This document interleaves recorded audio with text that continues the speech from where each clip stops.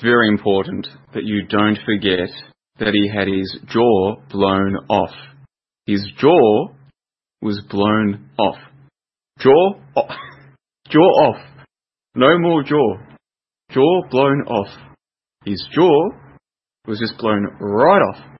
Stop using NLP on us, John. Where there should be jaw, there was no jaw no more.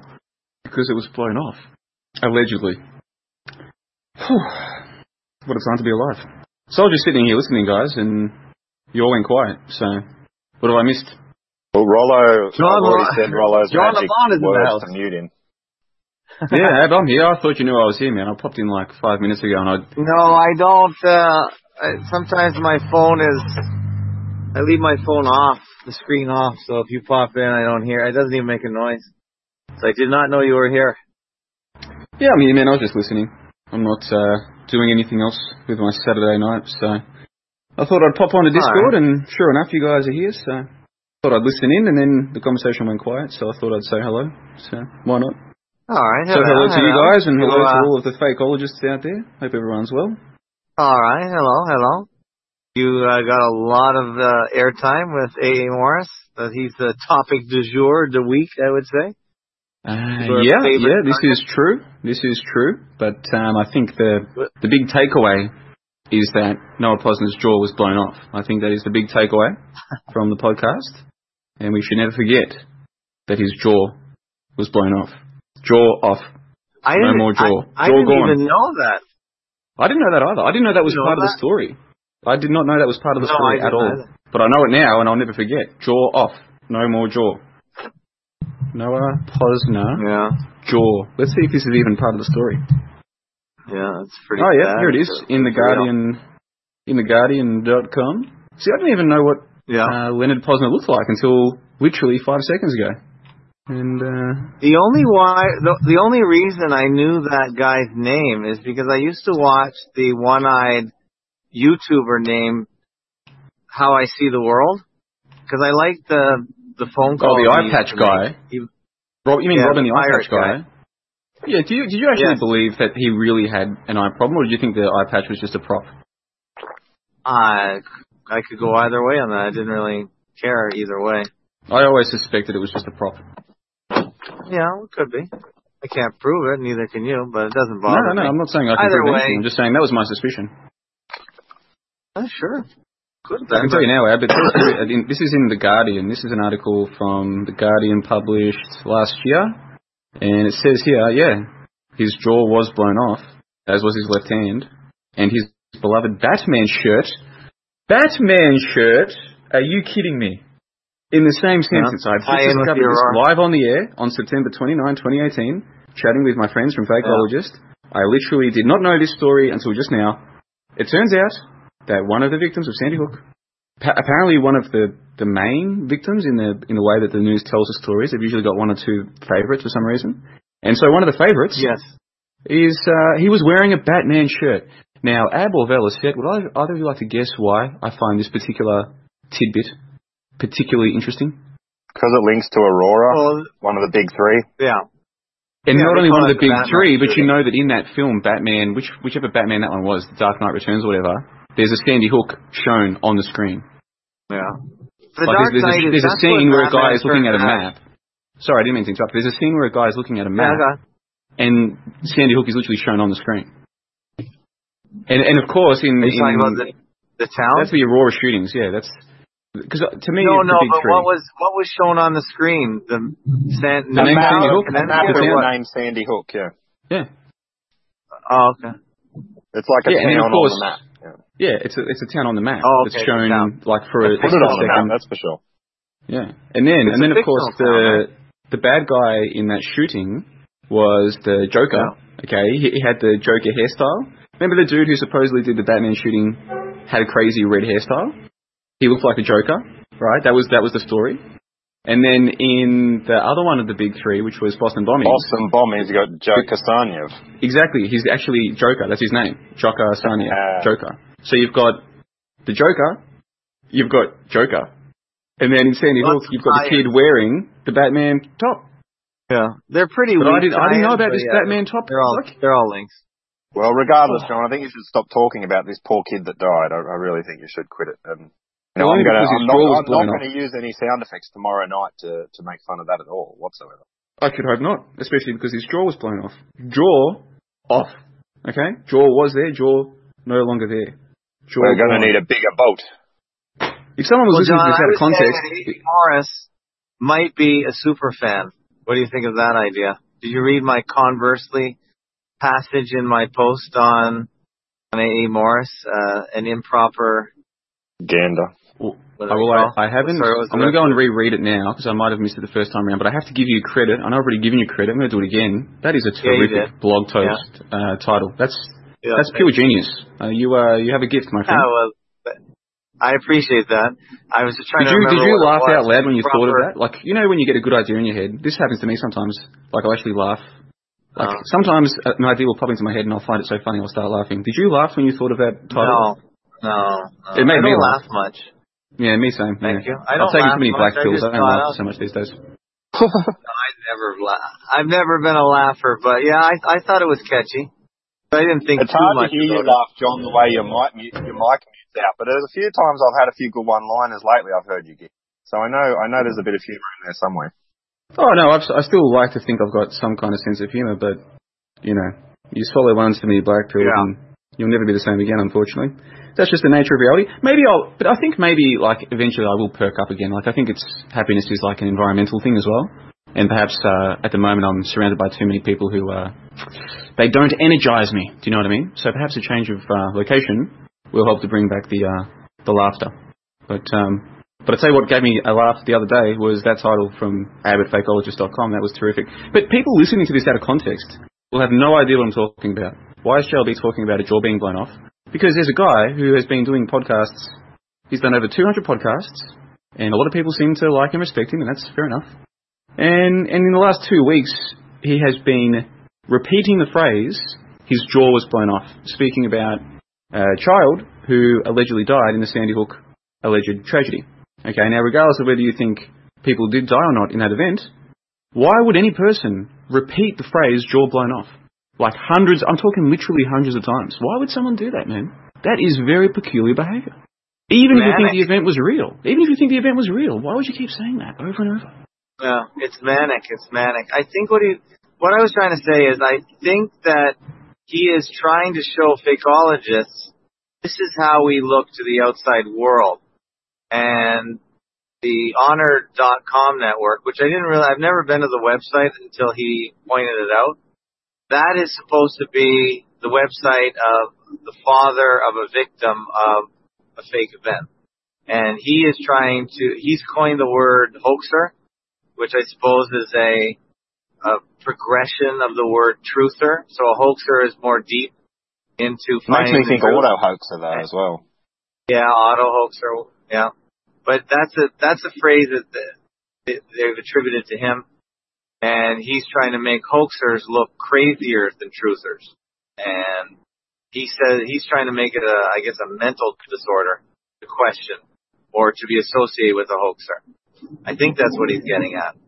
Do you think that's kind of like, almost like a piece of avant-garde performance art? By A.A. Morris? Well, he does have some good points. It could go both ways. I don't know if he's on our side. I don't think he is. But it's somewhat ambiguous. If he's trying to tell us that we look crazy to the outside world, I can see that. But by doing so, he comes across as even crazier. So if he's trying to make us look crazy, then he looks crazier. But who here, who has been here for more than a year or two, doesn't already completely understand that all of this is crazy to the outside world? 100% insane to them. Who doesn't already understand that? Yes. I'll give you an example. Yeah. Today is grand final day in Australia for people who come from Victoria, WA, South Australia. Today is our grand final day. Tomorrow is grand final day for people from New South Wales and Queensland. It's a bit strange. But the point is, everyone today watches a game of football, right? So today I did that with an old buddy of mine. And then after the game, we came back here, and I actually showed him that coincidence, the Armistice Day license plate, and I simultaneously showed it to two other people. So there's four of us in the room, And I'm saying to them, listen, what do you know about World War One? What's the story? And they knew the general details. Yeah, some guy shot some guy, and one thing led to another. Next thing, millions of people are dead. Yeah. And I was like, cool. Let me show you the license plate, man. And I wasn't trying to prove anything to them. I just wanted to get their reaction to it. And sure enough, same thing as always. It's like the idea that you would even think about this is crazy to the so-called outside world. This is just the world we live in, man. We don't need hours and hours of avant-garde performance art with repetition of key phrases such as jaw blown off to know that. I don't know, man. The whole thing's bizarre. I can't explain it. I did my best in the comment that I left on your post. That's the best I can do to try and explain my thoughts on the matter, because it's just bizarre stuff, man. I'll have to go back and read that, because I'm keen to follow up a bit more on people's opinion of it outside of voice chat. But, I mean, the nature of art is to provoke a reaction, right? And if anything, that it did sort of bring home to me and remind me of how people perceive what I believe, and sort of, I think a lot of his gist was driving towards how we're really spending our lives as well, which I think that's something that it's nice to be reminded of occasionally. Like, do I think this is really going to affect anything? Yeah. How am I spending my time? Things like that. Like certainly the idea of, not having a productive day's work. And I know he took a crack at you, JLB, about how you work 3 days a week. And I know you couldn't tell whether it was a criticism or a compliment that you don't work 5 or you don't work 2 or whatever the combination is there. So, well, not to interrupt you, but there's another dimension to that, which is that, I work my normie job, my regular person job, 2 or 3 days a week, most weeks. But that doesn't mean I spend the rest of my week doing nothing. I spend the rest of my week working on the website. So, which is actually starting to make money. So it's like, if the criticism is that I'm not working enough, well, actually, the opposite is true. If anything, I work too much. If the criticism, when you actually think through it, it's just bizarre stuff, isn't it? It's truly bizarre. But his criticisms of me, just let me get this idea off my chest. His criticisms of me were nothing. Like, okay, he's criticizing me in one way or another for how I live my life. Okay, fair enough. That was nothing compared to what he said about several other people. Like, I got off lightly compared to a few other people. So if this is like a performance piece of artwork, like an avant-garde piece of artwork, like a meta level performance, if that's what he's doing, you don't need to throw in all of the stuff he said about all the other people. Do you know what I mean? I just can't explain it. It's totally slanderous, what he said about Chris, and I thought it was not good. And I didn't even see that gun thing with Chris before. At least I don't remember seeing it, because I download most YouTube audios. I take the stream and listen to it. I don't sit in front of my computer and watch an audio video presentation.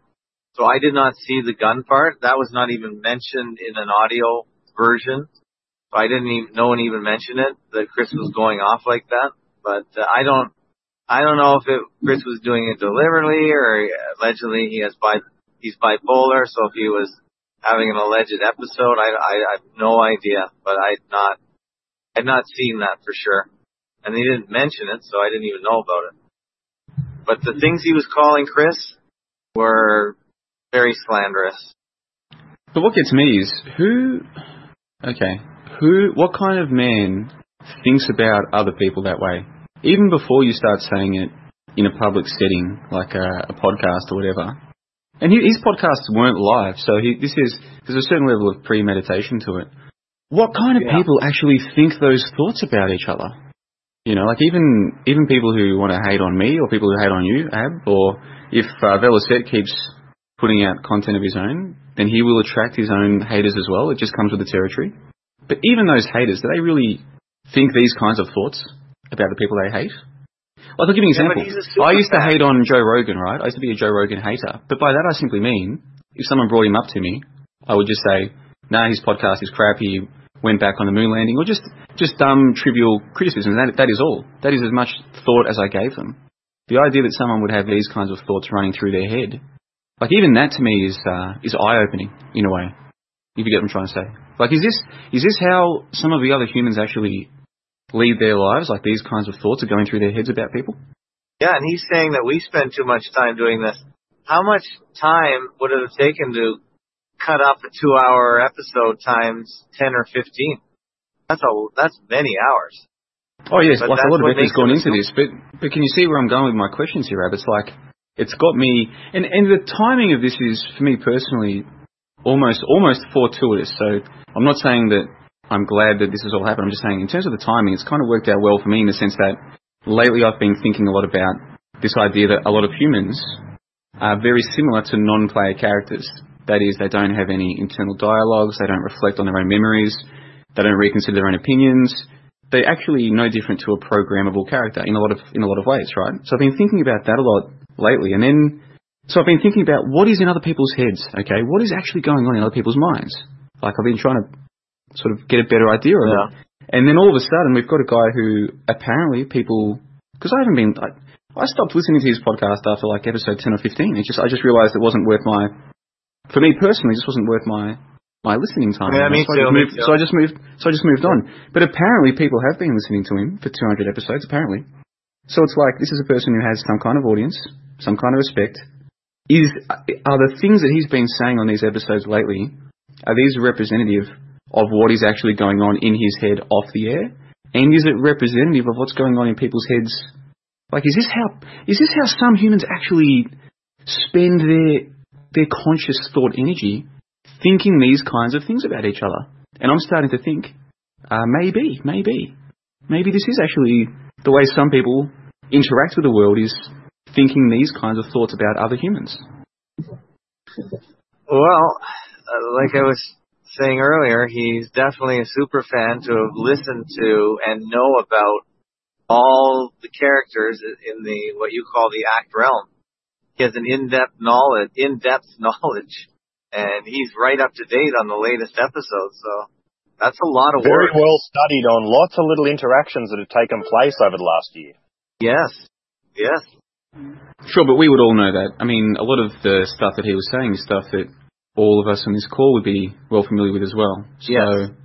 So I mean, if you said to me, I got all the references, I think. Yeah, you got all the references, and I think maybe that's one of the reasons why this has been such a compelling little saga or meltdown, is because there's not many of us who know all of these details, right? So here's a person no way. He's a person who we can almost relate to some of the subject matter, in the sense that we know all the same names and personalities and dramas and that kind of thing.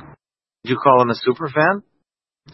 I would have to see your definition of superfan. Have you got because on my website, what I've done is I've got a page where I put all of the definitions of the terms I use, like my own little glossary in a sense.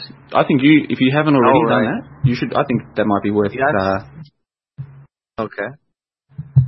Well, is there anywhere on your website where I can find your definition of superfan? I can just check. Let me have a look. No. That's not even my word. That's probably another Stern reference. Yeah, well, that's where Stern Fan Network came from. That's right. A super fan is just someone who's completely engaged. Yeah, they understand every aspect of the whole world, of the universe of a particular subject. So the way Fakeologist has all its cast of characters in that sense, and people talk about their own individual dramas and issues, and to be deeply involved with all that subject matter, not just the subject they're talking about, but the actual the dynamics of the relationships of everybody. Yes. For instance, I've just been looking at the definition. Yeah, I've just been looking at the definition on Wikipedia. It just says a very enthusiastic fan. So if we're looking at his interest in this scene, then but again, all of us are engaged in this enough that we would be too. I mean, I know more about your opinions on the world than I know about the opinions of many of my friends and family and colleagues and these kinds of things.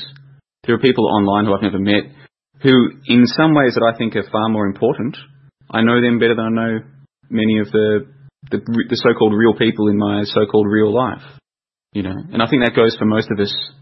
Maybe on your website, Ab, there might be 1-2 dozen people who are similar, maybe a few dozen. On my website, same thing, 1 or 2 dozen people.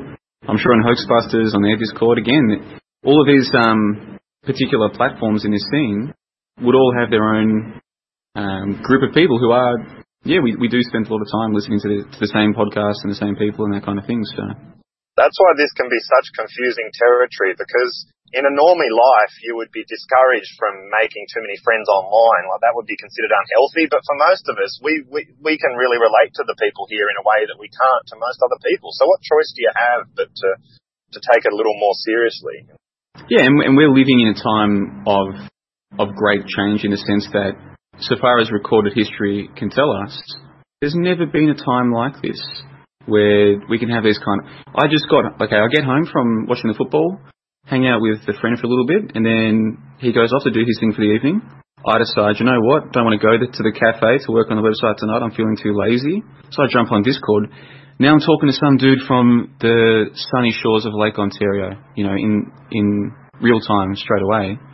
This is still a relatively new thing that I can click a button and be talking to you guys.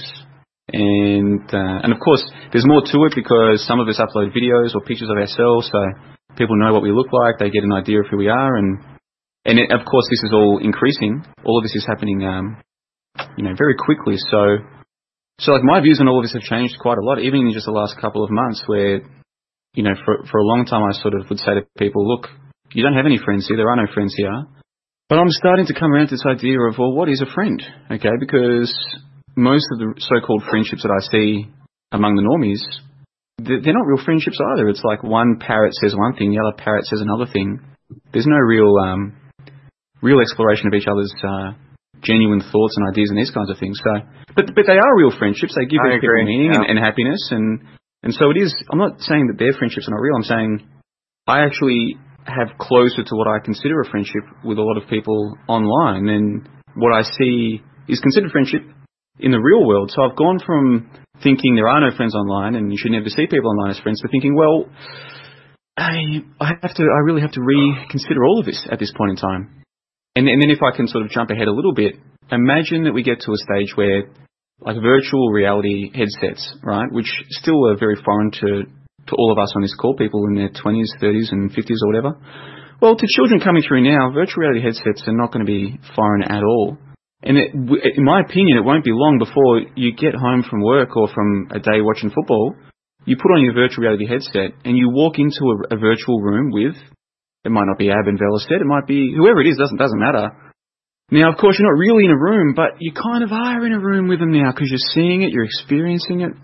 And so at what point does this virtual world, at what point do you say it's real, okay? If me just talking to you but I can't see you two right now, if this is not real, okay, fine. What if I put on my VR headset and I sit on my couch and I can see you two while speaking, so now I'm seeing and hearing?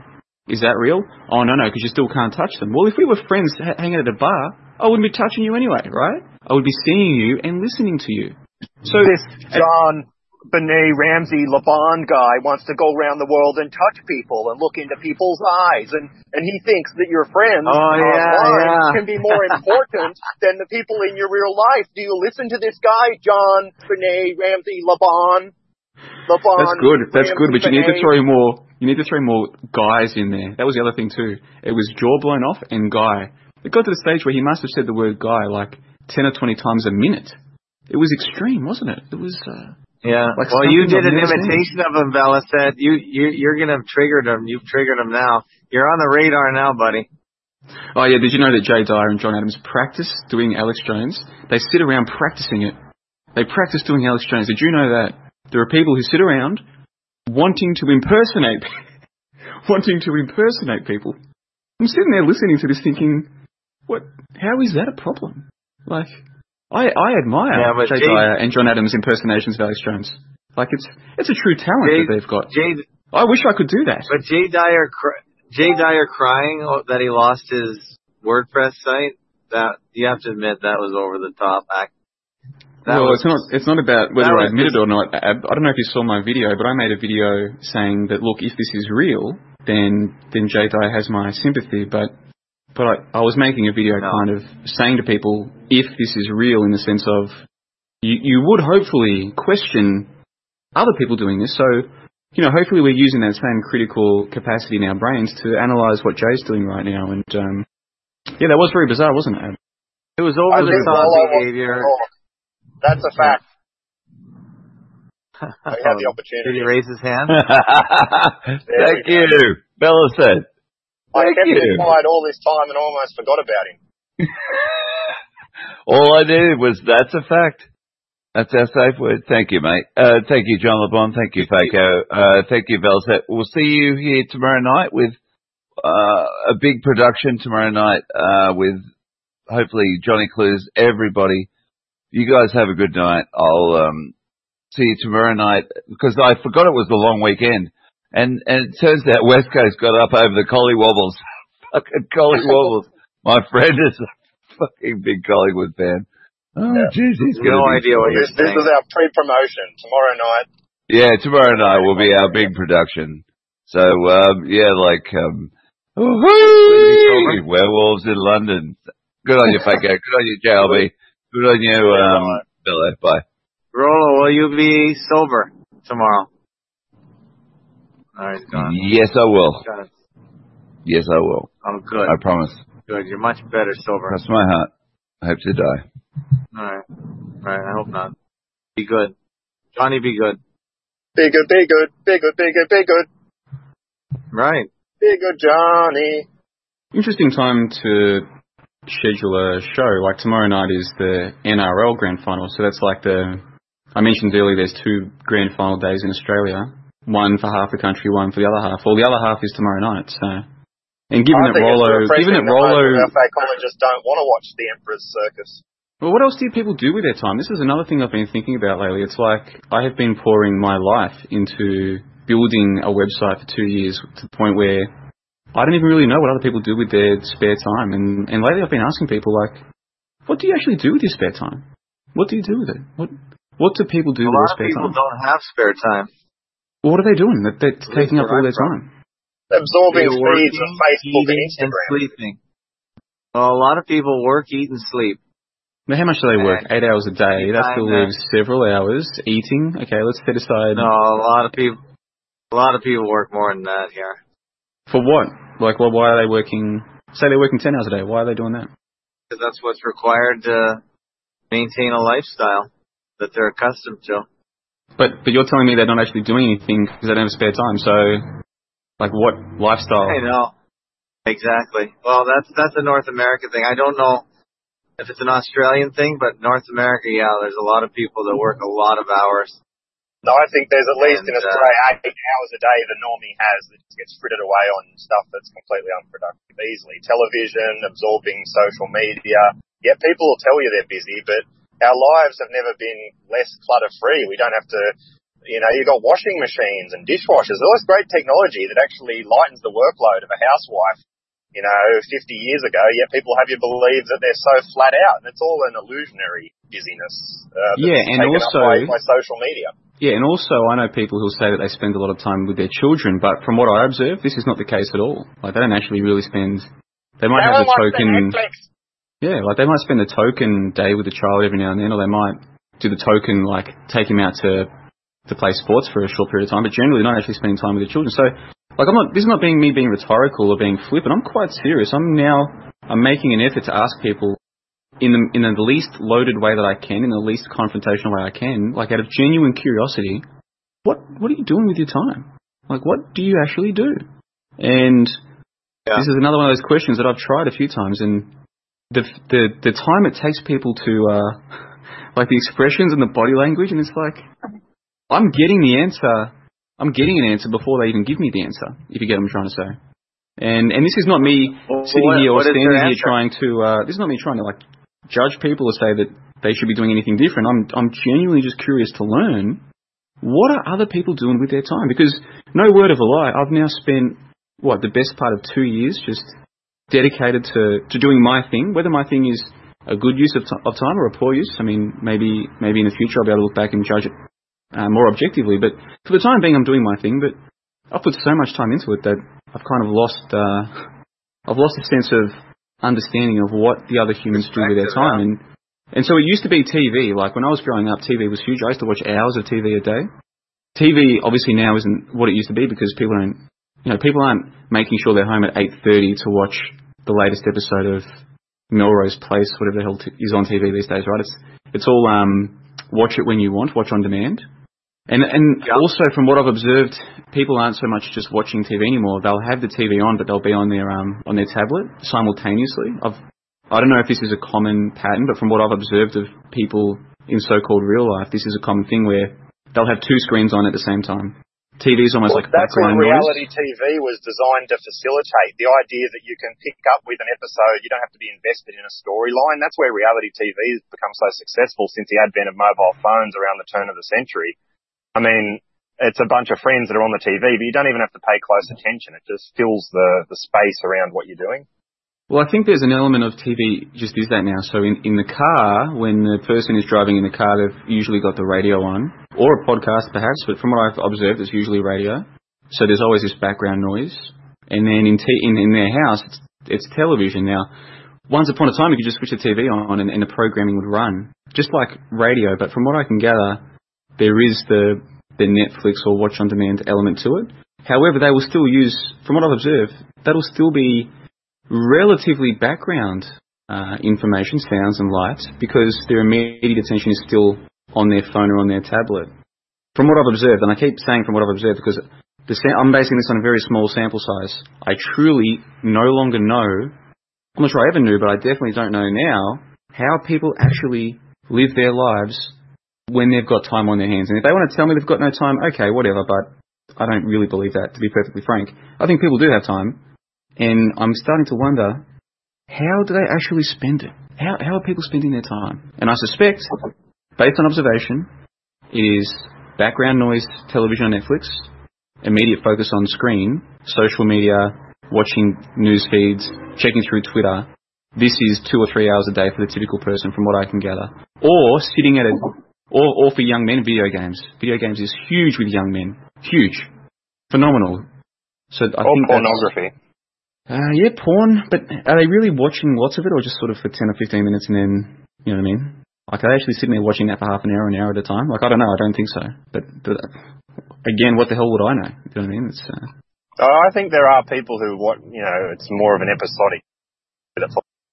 Really? Like, what, like their favourite actress or something? Like, yeah, like, I mean, I don't have a lot of friends, so I can't really, I haven't got a lot of people as source information, but from what I guess it's just an image I've built up in my head from, I guess, people I've bumped into or information I've come across. It seems that there are people out there who are more invested. I mean, the whole social media thing's allowed there to be a big industry built around the personality, not just some video or a magazine or something you get somewhere. It's a more interactive experience. Okay, well that's news to me. I mean, I believe it. That wouldn't surprise me so much, but just it seems to me, generally speaking, like the majority of people, and that's at the moment that's what I'm trying to get my head around, is like the broader group. It does seem to be 2 screens simultaneously, or video games seems to be. Yeah, I agree with that. And again, this is not me trying to say, I understand. Yeah, like this isn't me trying to say, they shouldn't do that. If this comes across as me placing a value judgment on it, no, not at all, because we all spend our time however we want. I'm just trying to get back in touch with how regular people spend their time, because did you ask those people? I've been asking people, in real life, and I'm going to keep asking people on Discord too. Well, again, what did they say? Firstly, before they say anything, usually I can sort of see them, like, how do I say it? It looks like they're trying to think about it, and usually they'll tell me, I don't really, have much time, and I'll be like, well, what do you mean? You know what I mean? Like, it's a very simple process, and then usually the answers are Netflix, or for men, video games. I think you're breaking up, Jono. You're breaking up. Can you hear me now? Hello? Yeah, your Wi-Fi was cutting in and out. Sorry about that. Yeah, so the answers I'm getting from young men, it's usually video games, and from non-young men, it's they'll usually try and tell me that they're busy. I'm like, yeah, but I just mean, when you get home from work, like you're doing something, and it's like, just put Netflix on or whatever. So I think Netflix and video games. But again, this is still relatively small sample. This is a very small sample size. So I'm going to keep trying to learn more. But it's, I mean, even that element of things is very. Yeah, even that element of things again is we're seeing change fairly quickly, because when I was growing up, it was still Thursday night, 8:30, Channel 7, Stargate's on, right? For one example, Stargate SG-1, you know what I mean, with Richard Dean Anderson. I used to love that show. It was great. because of this, I mean, even Netflix, man. Netflix got huge. I wasn't even paying attention. Like, I didn't have a Netflix account. And I moved into a place that I'm in at the moment. This is the first house I've lived in that has had Netflix.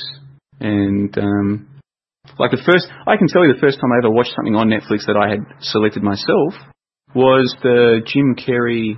They made a documentary about Jim Carrey, and when he did the film Man on the Moon. And so I wanted to watch that. So this was early this year, maybe, I don't know, March, April, May, June this year, sometime this year. I was like, I'm going to see if this is on Netflix. So I fiddled around with this little Netflix remote. I don't know if that's a common thing, but this weird little remote, and I looked for... Actually, I set it into the remote. You speak into these things. I was like, what's it called? Jim. I forget the name of that particular film. It'll come to me. But so I set it, and it came up with it. It was on there. I was like, this is amazing.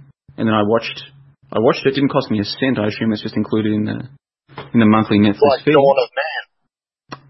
Yeah, it's phenomenal stuff. And so apparently people have been Netflixing for years now. It's kind of taken over the place. And even that is such a rapid departure from what television originally was. And like we're watching this happen. We're watching this happen in real time. We're experiencing it in real time. I mean, if you think about that, just the idea of we know that even when I was a child, the idea of a remote was pretty well established, okay? It's wireless, but you press the buttons, the screen gives you what you want. Which if you take a step back and think about it, that is actually pretty phenomenal. But we were used to that, even when I was a child. But now you speak to the remote and it will find you a show. So it's not a case of, I hope they put my favourite film on. You know, they used to put films on, the same film on every year. Like every year, Forrest Gump would be on once. Every year, all of those major films would be on. So it's like, hope they're putting that on sometime soon. Whereas now it's like you just press a button and talk to your remote, and then next thing, that film is on your screen. I mean, even that. I'm sure most people think this is totally normal, and it is normal now. It is normal now, but it's like, take a step back and think about it. That is absolutely phenomenal. You know? I mean, it could be the case, once I release my Dino Skeptic film, who knows? Who knows how successful that might be? It might only be seen by 100 people, who knows? Maybe at some point in the future, because I've heard that Loose Change is now on Netflix. I don't know if that's true, but I've heard a couple of people say that. So let's just say that's true, that Loose Change is now, or Zeitgeist, one of these films is now on Netflix.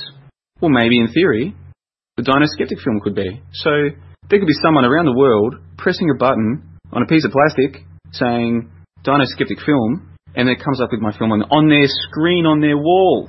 Just like that. People have never met me, never even heard of me, just bang. On the wall like this. This is absolutely phenomenal stuff. Absolutely phenomenal stuff to me. And then I say stuff like this, and some people are like, yeah, man, I'm with you. But then other people are like, what's wrong with this guy? You know, it's just computers, just technology. Okay. So it's almost unbelievable. It's almost unbelievable. Imagine if you could go back to like the 10-year-old version of you, who was full of ideas and liked to do his own little sketch comedy with his friends or whatever, and you said to him, hey, listen, by the time you're 30, you'll be able to do your sketch comedy, put it onto the internet, and then forget about videos you even made, and then anyone around the world can just watch them instantly. They can just speak to a piece of plate. They can watch it on their phone on the way to work. And in fact, the video will start playing. They won't even ask for it. It'll just autoplay, the same way that after the news they put on the current affairs. Your video mocking people who believe Ariana Grande terrorism was real, your video will be auto-played by YouTube for some reason. To this day, we don't know why that happened, but people who've never heard of you, don't want to hear about you, all of a sudden, their phone on the way to work is going to be playing you, pretending that you think that this fake footage is real in a 3-minute sketch piece. Like, that is absolutely phenomenal. Oh, I agree. I would have never predicted that, and yes, absolutely.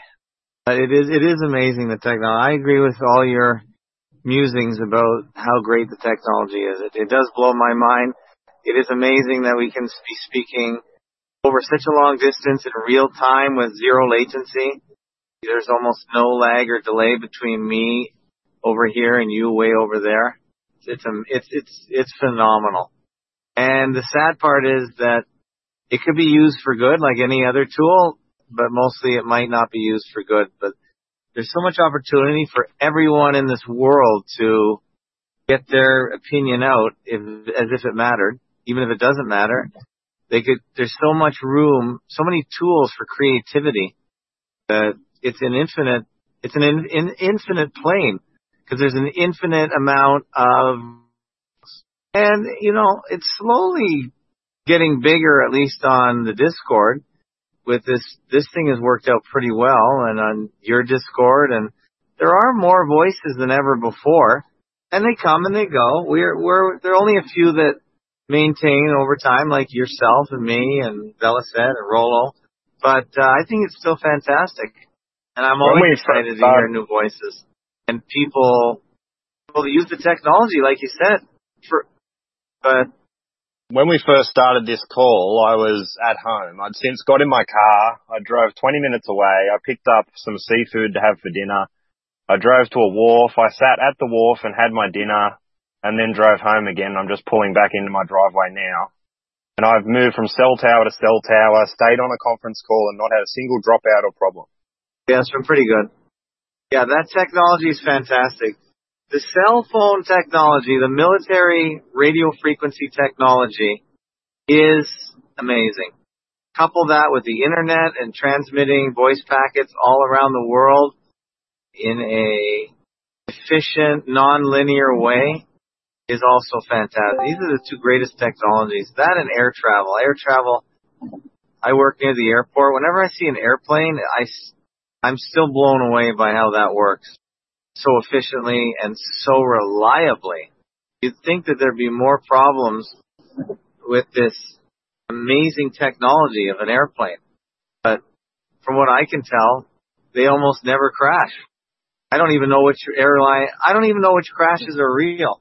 You know what? You just made me think, Ab. I don't mean to interrupt you. You just made me realize that apart from fake plane crashes, I don't actually know of any plane crashes. Now, I'm not suggesting that this is one of the agendas behind the fake plane crashes, but could you imagine if we lived in a world where there were no plane crashes, there was no news stories of plane crashes? Maybe more of us would start questioning what the hell is this technology. But because we know there are plane crashes every now and then, don't you remember the MH17 just disappeared, right? So it's like, they're safer than cars. Yeah, they're safer than cars, but they do every now and then crash. There's a bit of a risk involved in it, whereas if there was no MH17s, it'd be like, hold on, how come these planes never crash? Ever? Maybe everyone would fly. Maybe there'd be more airlines, more airports, more people moving around. I'm not sure that they don't want us flying. I mean, it is incredibly easy. I was chatting with an acquaintance of mine just today, and he was telling me that he's been quoted $900 for a one-way ticket to Europe next year, right? $900 Australian. And our dollar is, roughly similar to the American dollar, a bit weaker, but same basic idea. $900, man. Anyone with a full-time job who isn't a complete fool with their money or already, supporting parasites, I suppose, can save $900 in 2 weeks comfortably. I could go and get a full-time job and save $900 in 2 weeks comfortably. Wouldn't be 2 weeks of my labour is enough for me to fly to the other side of the world. So I don't think anyone's trying to stop us in that sense. I mean, 2 weeks work to be able to fly to the other side of the world, that is just... And I'm talking 2 weeks amazing menial work. I'm not some well-trained lawyer billing $200 an hour. And I just made that figure up. Yeah. Who knows what the typical lawyer is billing. But what I'm saying is, I'm just a menial worker, man. And in 2 weeks, I can save enough money to sit on a plane and then maybe have a bit of a snooze. And then next thing you know, oh boy, I'm on the other side of the world. Right? And I'm supposed to believe if some of the leading voices of the ACT realm, if they're to be believed, then I'm supposed to believe that the people who gave us all this technology are evil. That they want my life to be bad, and that I should see them as bad, and I should see this whole world as bad, because it's run by bad people. The very people who have facilitated the technology that we're talking about right now. When you take a step back and think about it, it is completely insane. It is absolutely insane to me now to think that the people who gave us this technology are evil. Absolutely insane. Well, they can act evil, but that doesn't mean they're intrinsically evil, but they can behave badly. They can do that. Well, I've never had, so far as I'm aware, I've never had one of the people who run the show put out a 2-hour podcast saying nasty things about myself and the people I speak with. That's never happened as far as I'm aware. It's been the other so-called humans who've done that. I've never had... well, you're on the radar now. Well, supposedly I've been on the radar for a long time. Like people say, oh, you can't do this, you can't do that. My YouTube channel has never ever been taken down. Not once. Not once. I had a few videos that supposedly violated like copyright infringement. But that's it. YouTube's never taken me down. Why is that? How come all these other people, their YouTube channels are taken down and not me? Right? Now, I'm not going to count my chickens before they hatch. Maybe I wake up tomorrow, the channel's gone. That's cool. I'm cool with that possibility. But if there's some plot to stop people like me from getting our voice out, why did they wait, whoever they are, or whatever it is, why wait until I've built up a website that can survive quite comfortably without YouTube? Right? They shut down my YouTube, so what? I've got a website now. So, in fact, I get more good comments from the relatively small membership base on my website than I do on my YouTube channel, despite the fact that it supposedly has 6,000 subscribers. So, if anything, losing the YouTube might just mean I spend more time where I probably should be spending more time anyway, which is the website. So, why wait? Why wait until... If I wake up tomorrow the YouTube channel's gone, why wait until September 30 of 2018 to shut me down? Why? If they're evil, if they're trying to stop me. The only answer that people can ever give me to this is, oh, well, you're one of them. And it's like, okay, well, I can disregard everything you say on this topic from that point forward because what you're saying is patently untrue. And that's all people have got. So people who are in this mindset of, oh, they're evil, basically anyone who does what I'm doing must be part of the evil because they're still here. It's circular reasoning. These people aren't evil as far as I'm concerned. Yes. Not that I can see. You know, I know parents who justify having their children mutilated at birth. And it's like, hold on, how is that the people who run the show's fault if parents will mutilate their sons at birth? How is that anyone's fault but the parents and the so-called doctor who does this, or the surgeon, or whatever title this person has to mutilate children? That surely is on them rather than the people who run the show. How can people argue with that? It's like this absolute, it's like this innate desire to absolve themselves of responsibility. You're listening to another hour of Fakeologist audio chat on fakeologist.com. Where would we be without Fakeology? Yes, no, you've done good work here, Ab. And I saw you posted Thank you. Post a few days ago with someone had written to you and said that your work had helped them, and you had written words to the effect of, this was very uplifting for you. And I know that experience. It's I love that. It is. And this is a person that you've never met. This is a person that you've never met physically in real life, right? No, I don't meet very many people physically.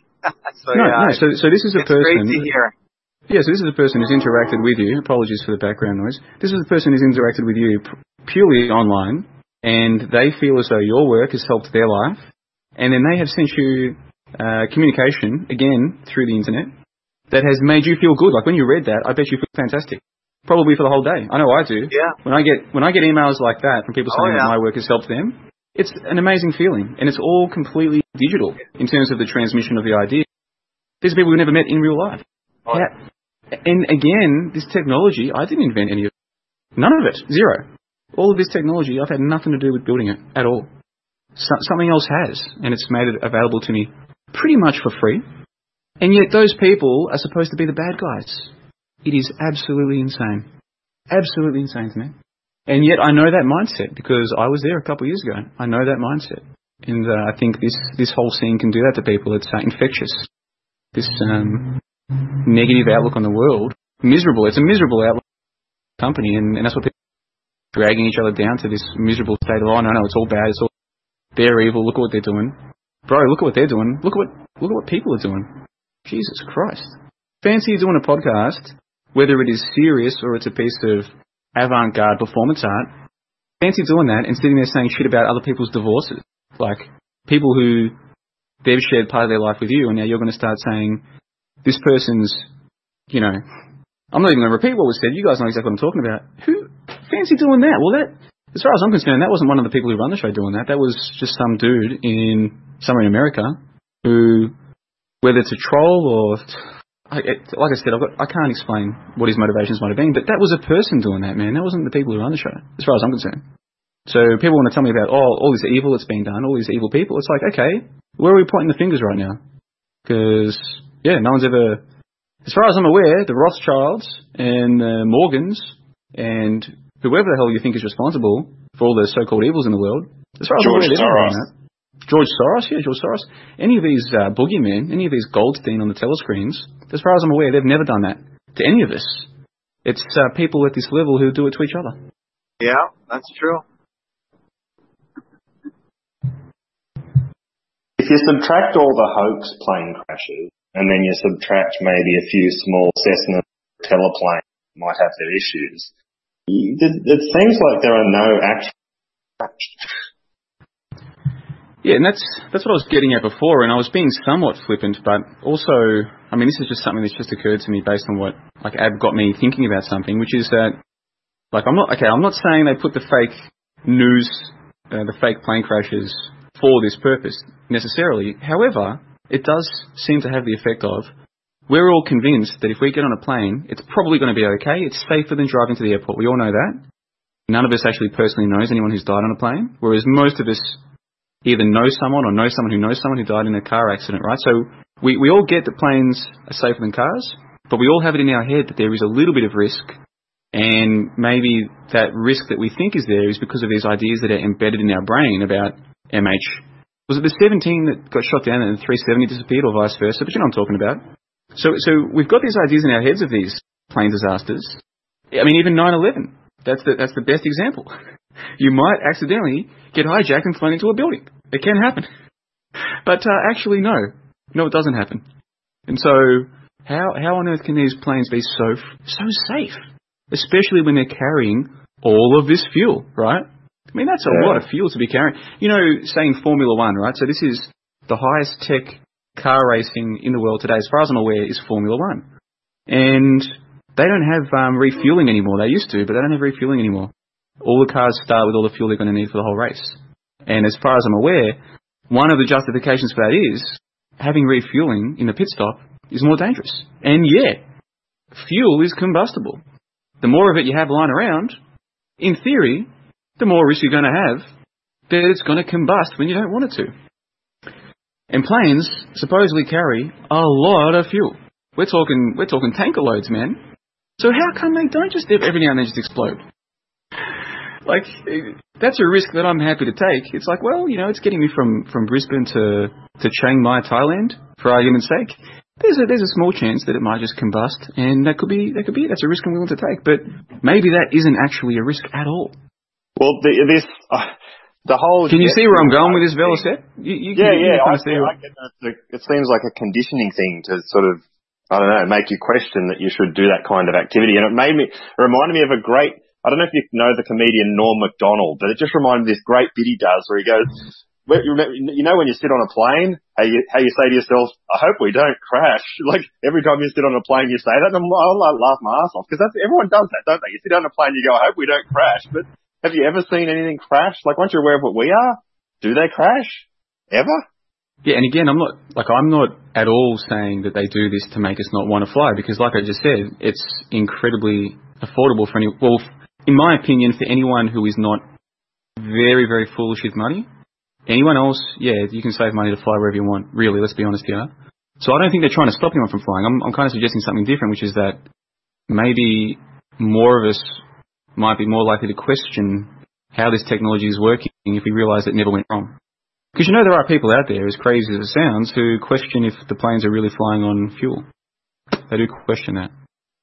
I've looked at the nature of the way a turbine works. I think it is, like, it does loop back on itself. I think once they get them fired up, they actually have to put the brakes on to slow it down. It's like a feedback loop. It wants to go faster and faster and faster on its own. They actually apply brakes to stop it from running away from them. So it's like something that wants to go faster, but they have to hold it back.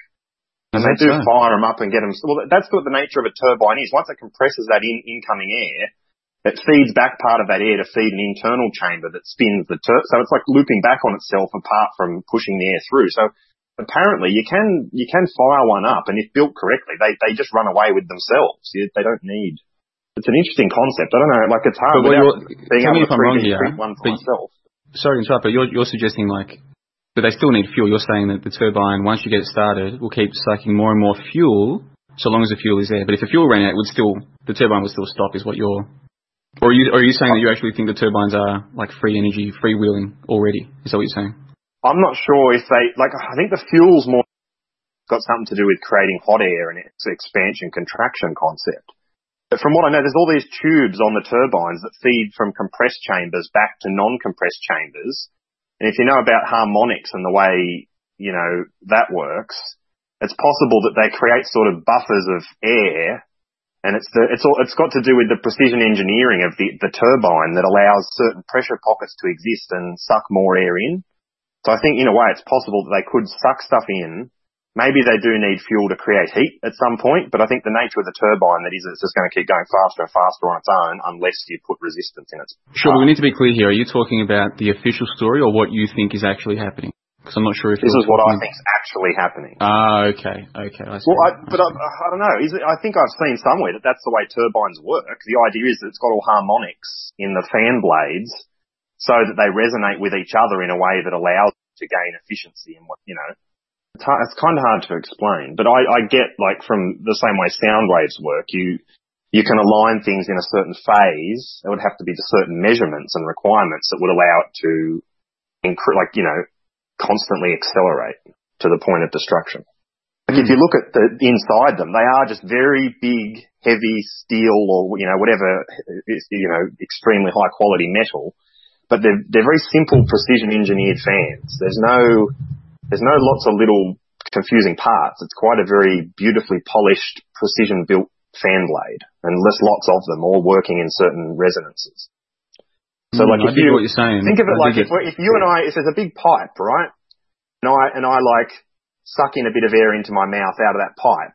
Air comes in the other end of that pipe, but I wasn't sucking the whole length of that pipe. I was just removing air from where my mouth is, and it has a knock-on effect all the way through that pipe. So I think resonances can be created in the fan blades that they actually feed themselves. Well, I'm looking at a cross-section of a plane turbine as we speak, and it is fascinating because we see, when we look at a plane engine, say when we're boarding it, we can see, 20, 30, 40 blades at the front, right? But the cross-section shows that they've got all of these they're kind of like miniature blades. We can see one row of blades at the front, that's the big row. But in fact, according to these cross-section images, you've got 12 more rows behind it, smaller with smaller blades. It's just like a complete, the whole engine is these blades. You see what I'm trying to say? Yes. Goes the length of the casing. But the ratio of the gap in those blades, the angle of those blades, what do they call it on a helicopter? Like the collectives, those kinds of things. They're all spaced at certain ratios, and those are just big brass, whatever, I don't know what metal it is, but they're just big, heavy steel components that you would think would have a very long lifespan just doing that task day in, day out for years on end. There's no sort of, very high complex stuff in there like you might think.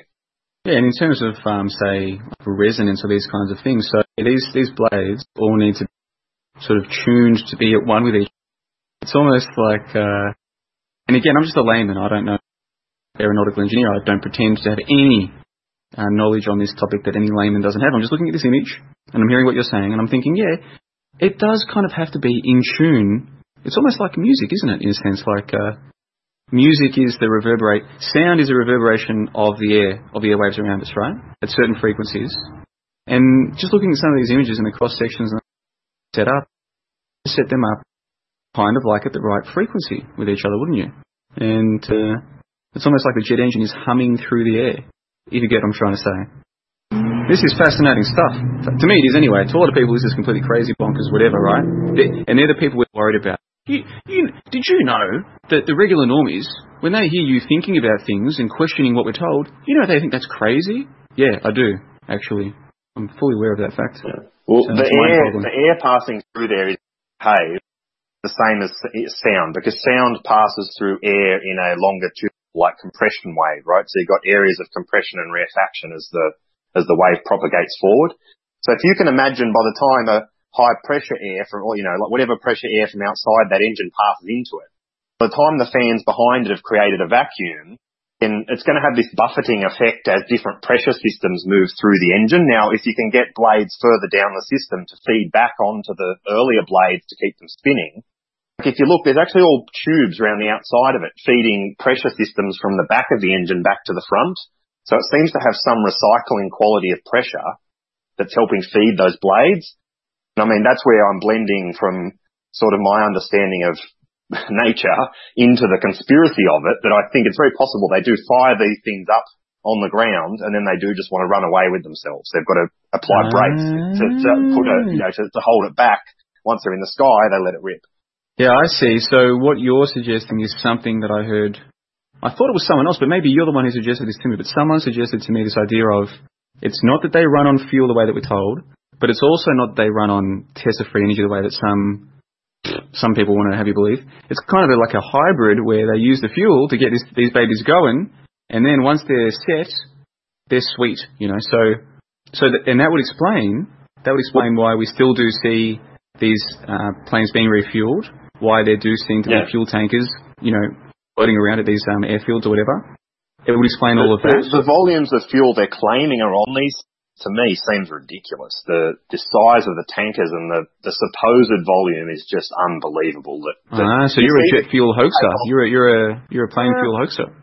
Well, I do believe, like you say, there's got to be some sort of fuel there to like get them started, because I do believe they can start on their own. They're not like the old-fashioned ones where you need to put a fan in the front of it to get it started.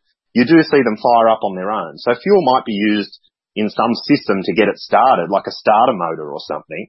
But I think once they're up and away, you see these A380s just take off straight upwards like nothing. So these are huge machines that just lift off into the air with no trouble at all.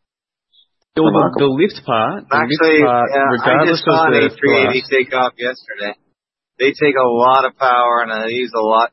Most of the fuel is used to take off. I don't think anyone, that's not a secret. That makes a lot of sense. Most of the power to start a car is from stop to motion. I have but new... the air's denser down here. Once you're in the sky, you would need more power because the air is less dense up higher. No, but you're already moving though. You got momentum. There's a lot of basic physics involved. And as a matter of fact, the air is less dense above, so therefore probably would need a lot less power to keep going. Because there'd be less friction, less drag. A lot less friction. Yeah, I believe there's a lot fewer molecules up there. So yeah, once you're up there, and there's an airstream up there as well, I'm sure, that's pushing you along. I mean, it's no secret that, at least with the airline schedules, it takes longer to fly east to west than it does west to east. The world does have prevailing westerlies, at least in North America. I don't know about Australia. So, yeah, there's lots. When I was first looking at half the tank, look it up. With the A380. I would say more than half the tank is burned on the way up. The miles, the amount of fuel burned just to take off is at least half the tank. Irrespective of when the fuel's burned, whether it's in takeoff or landing or cruising or wherever, I think the amounts of fuel they're claiming is in those wings. The amount of tankers it would take to fill that capacity is unbelievable, impossible. But then again, I was the first to say, well, you could simply use a one decimal place trick and people could believe it could be 1/10 of the fuel and just the decimal place on all the instrumentation and everything's in the wrong place. People have no idea. What do you think what do you think of this? Do you have diesel cars in Australia? Yeah. Are there any countries that don't have diesel? Well, the diesel doesn't sell that well in North America. I have a friend who has, is a VW, works at VW, and he almost drove, I think he can drive 20 hours at a decent speed on one tank of fuel. So is that a lie that he's driving on one tank of diesel fuel? You can almost get to Florida on one tank. Diesels are so efficient, but now they're being phased out because they're just too good, in my opinion. They're so efficient, they can drive on a Jetta, a medium-sized car or smaller sedan, can drive extreme numbers of miles without being refueled. So is that a hoax? No.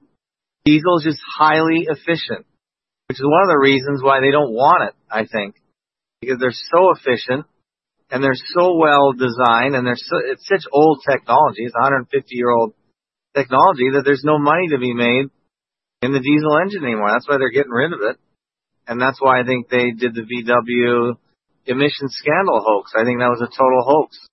It was a corporate hoax to make shareholders and the workers and the management and all the people that did not want to switch to electric. It made them completely change their business model and drop diesel. The inventors of diesel are being pushed away from diesel. It's amazing to me. So I'm just trying to say that on a tank of diesel or even a tank of gas, you can go great distances. Great distances. I do agree. Look how small a gas tank is in a car, and look how far you can go. Yeah, but an airplane, we're not claiming it's a small gas tank. They're claiming it's an almost too large gas tank, and they're using a more efficient grade of fuel. They're using avgas instead of diesel fuel. So yeah, they're using a much more combustible. It's a much more. Yeah, you're right. You can get much more combustion per liter than just gasoline, for instance. Yeah, for sure. To me, the jet fuel hoax goes down with the Mandela effect. I think it's just another psyop to make people look crazy or just waste their time. Yeah, I know, but I'm over feeling crazy. I really don't care anymore. Like, it'll come out one way or another eventually.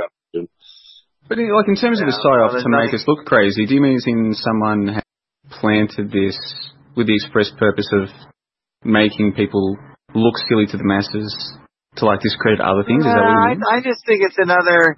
It's another story that if you said it to anyone, it would be ridiculous. Now we already have enough of those stories. I know what you're saying, but this one is to be even more ridiculous. Because if we come up with a term for that, because this is a very commonly believed idea that there's a group who put out crazy ideas to make the good ideas seem crazy to the masses. But where do we get all our ideas from? The intelligence agencies create the stories. Where do we get all our stories from? Who's writing all this crap? It's not the guy at the local newspaper.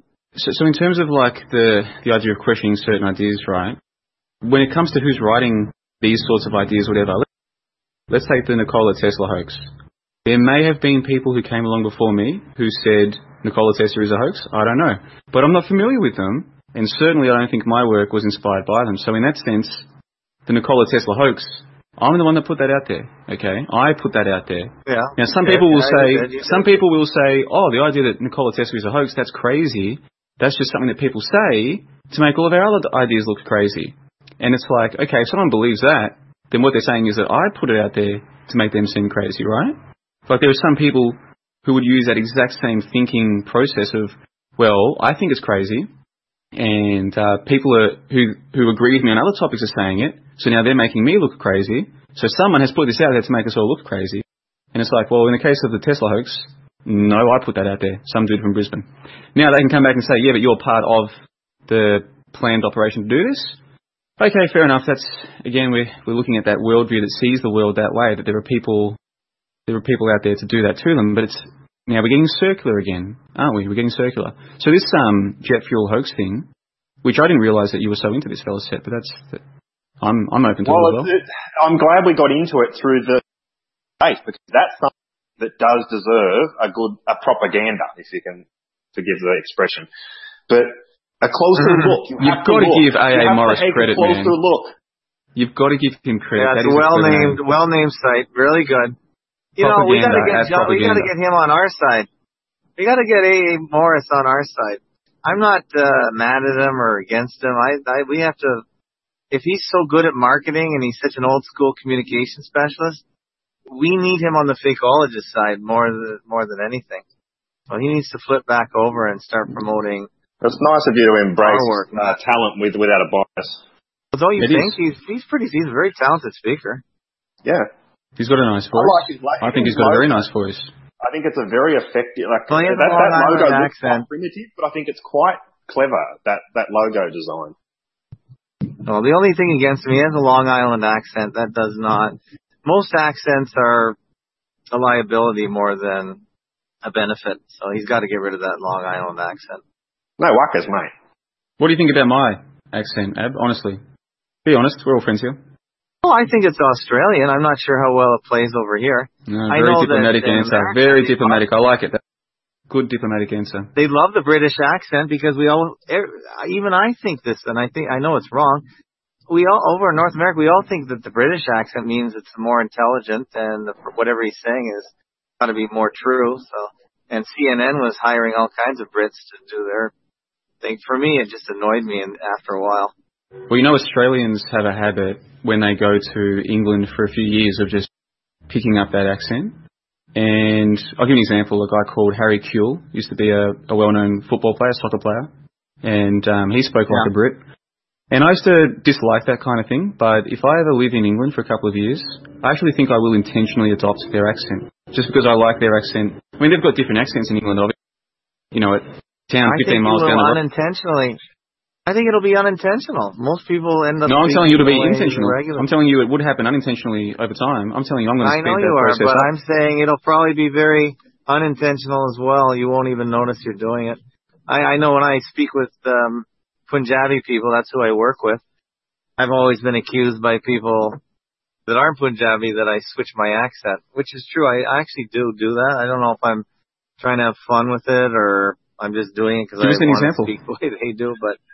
Oh, pardon? Speak with your Punjabi accent for us. Come on. Well, it's only a few words here and there. That's like come on. This is good. I think I think people who can do accents or do impersonations, I think it's a really cool talent and skill to have. I wish I was better at it. I don't practice enough. I don't have it at all. I have no talent with accents, so no. It's just little things. I go to say, "Pardon, what are you saying to me? How are you doing today? Are you doing fine?" But I won't even speak like that. I'm not gonna. That's almost a mockery. I'll just slowly change a little bit. Understandable to the audience we're speaking to, I think. Yes. Well, I'm adapting so they can understand me. Yeah. More than anything, because if English isn't their native tongue. Exactly.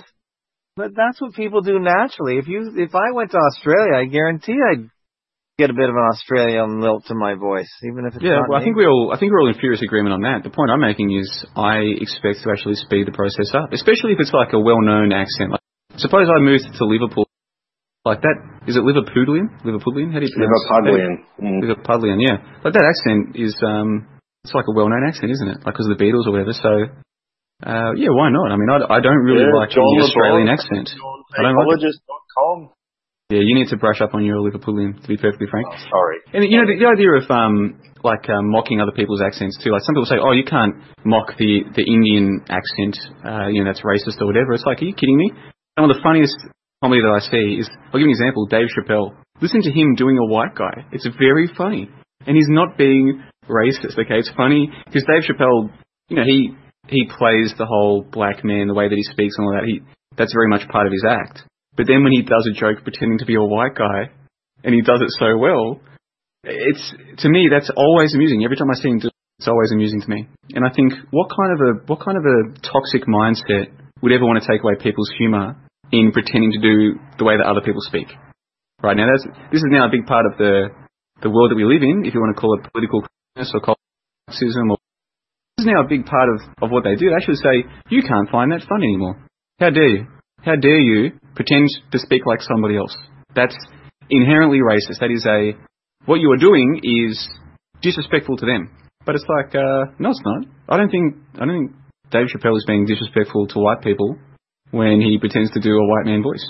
I don't feel disrespected by it. What kind of a loser does? So, Ab, if you want to do your Punjabi... Man, this conversation's gone over the place tonight. I'm looking forward to... I'm going to upload this one as a JLB Chats episode if you guys are cool with that. It's, assuming that Ab releases it, I'm assuming this is going to be released to the broader audience. If it is, I'm going to repackage it. But I'm running out of color combinations. I don't know if you noticed, but I'm really. You guys can recommend the colors if you want. No, I've already done. I used black, grey, and white for my chat with John Adams, which was, of course, immediately prior to the whole. What was the name of that supposedly dead motorcycle? Carry On. Carry On. That's right. Yeah, and of course, carry on, if you look up that word... Carry on the net.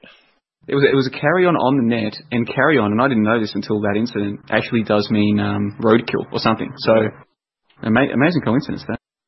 This has been a bizarre year, hasn't it, guys? 2018, what are we... We're only 3/4 of the way through, and this truly has been a bizarre year in our little scene, hasn't it? There might be more to come. I mean, even just the re-emergence of Dave J. I mean, he has, boy oh boy, he has, I think he's won a few people over, just quietly. For a long time, he was kind of seen as like almost like the crazy uncle or something, whereas now people are starting to realise, hold on, maybe not everything he says is necessarily going to resonate with people. There's stuff that he says that I don't agree with, but some of his war hoax stuff, I've had people like in communication with me say, I never used to get what Dave J meant by spiritual murderer, but now I get it. And I'm like, yeah, like if you actually give yourself a chance to think about it, yeah. People who propagate stories of death that are not true, they are in somebody's mindset, the way that they see the world, when they hear that someone is dead, that person is now dead in their world. Even if that person never existed. That person's dead now. You have killed that person. You have murdered their spirit. You are a spiritual murderer. Even if you don't agree with Dave J, you don't have to spend too much time thinking about it to at least get where he's coming from. And it seems to me like people are starting to give Dave that time. They're starting to actually listen to what he has to say. And of course, he came back on the scene, and it was around about that time that the whole John Adams thing went down, and now this war hoax material is starting to gain traction, starting to gain legs. I'm having people tell me that they thought I was joking at first too, and now we get this Morris meltdown or avant-garde performance art piece, whatever it is. Again, I really cannot explain what might be motivating this guy. I really don't know. I don't think I'll ever know, but maybe we'll see. And we've had like 2 or 3 meltdowns from Gaia, now he's writing at Piece of Mindful. Of course, Piece of Mindful decided they no longer like Miles Mathis, and he used to be like one of their main dudes. Now they've kind of gone against Miles Mathis, so that's pretty bizarre. Hoaxbusters, I mean, obviously the whole Chris Kendall thing, taking his break, that's kind of changed the whole Hoaxbusters dynamic as well. It's gone dormant. Yeah. Which kind of means, Ab, that I mean, are there other websites, are there other podcasts that talk about this stuff regularly other than yours? There used to be you and Hoaxbusters. Is there anyone else? Not that I know of. We're on a bit of we have a long streak going. It's been about 6 years. Is it time for us to blow up next? Well, if that were to happen, and Lord knows that I hope it doesn't, but if you were ever to have to take a break from all of this, Ab, and implode, then you can rest assured that the good ship JLB would be there to rescue the survivors, Titanic style. Jump aboard, my friends. You pick up where we left off. Yeah. Only some people would be welcome though. Like I'd only be throwing out what do you call those little devices? The little floaty devices?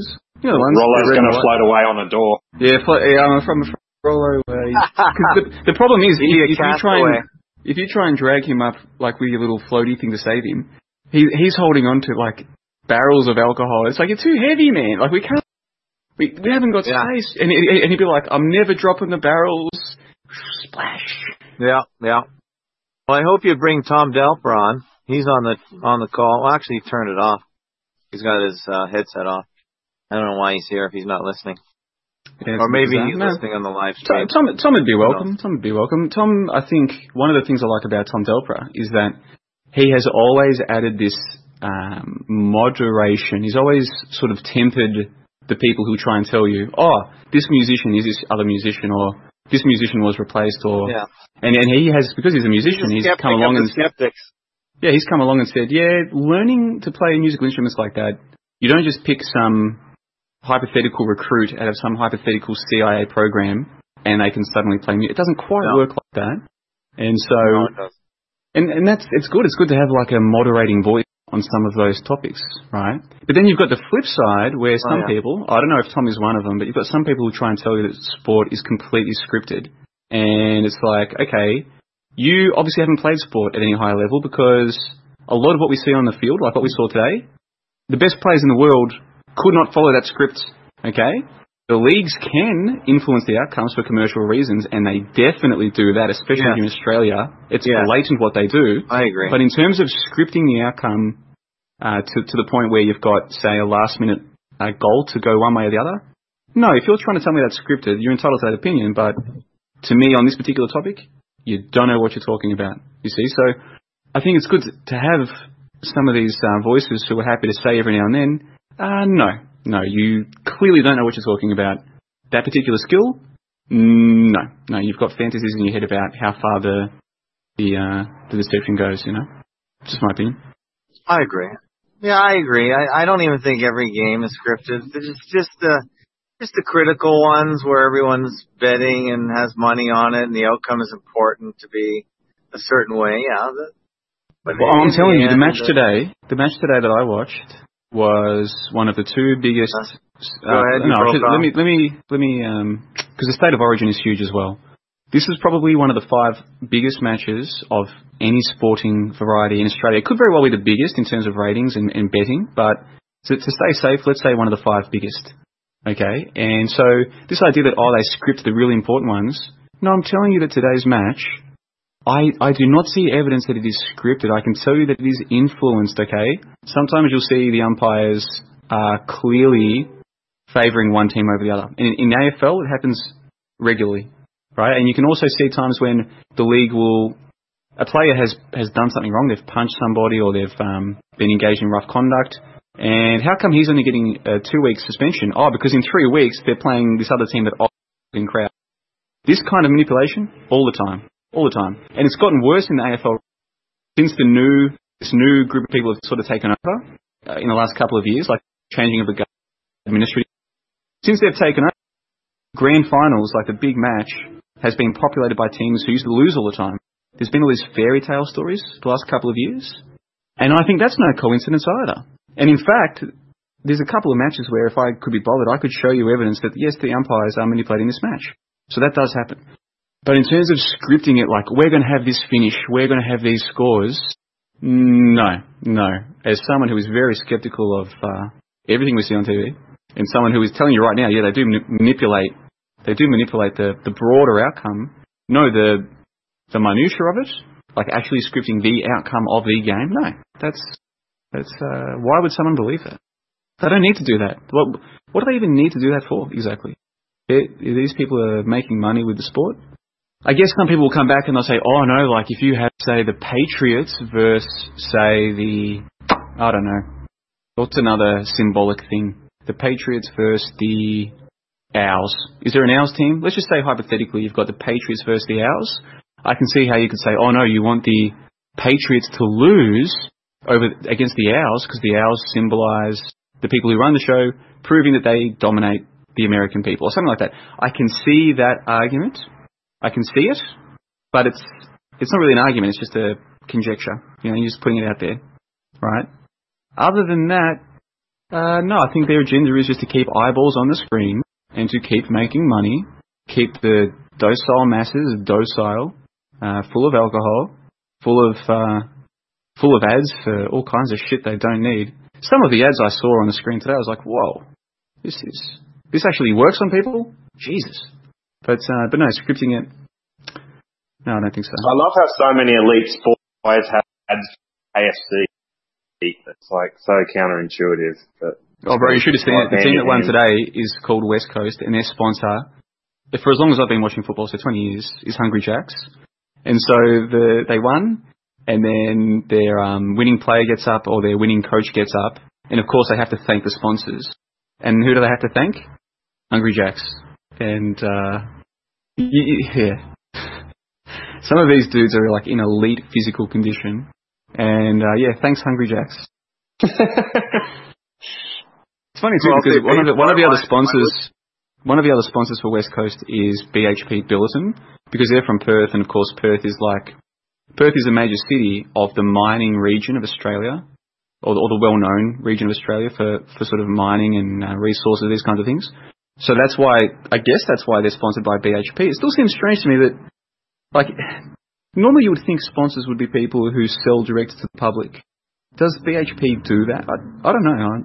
Maybe I'm completely out of touch, but it just seems strange to me that he's got... I convince them it's good for the brand. Oh, it's publicity. It's advertising. Yeah, but they don't sell to the public, is what he's saying. Like, no one's going to go buy stuff from BHP Billiton.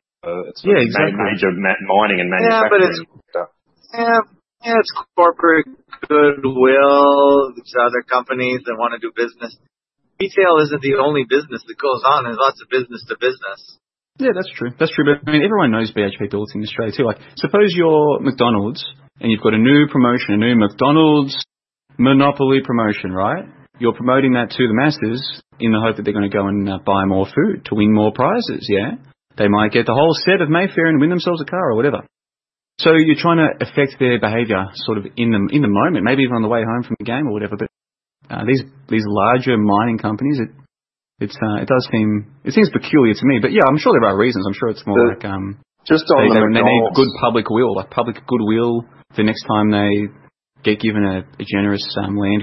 Who knows? I'm sure there are reasons. I'm just saying it's strange that you've got the winning captain gets up there and he says, need awareness. I want to thank BHP Billiton and I want to thank Hungry Jacks and strange stuff. That McDonald's monopoly promotion, that's not so much to consume. The car's just the lure to get people to peel those little stickies off to get the codes.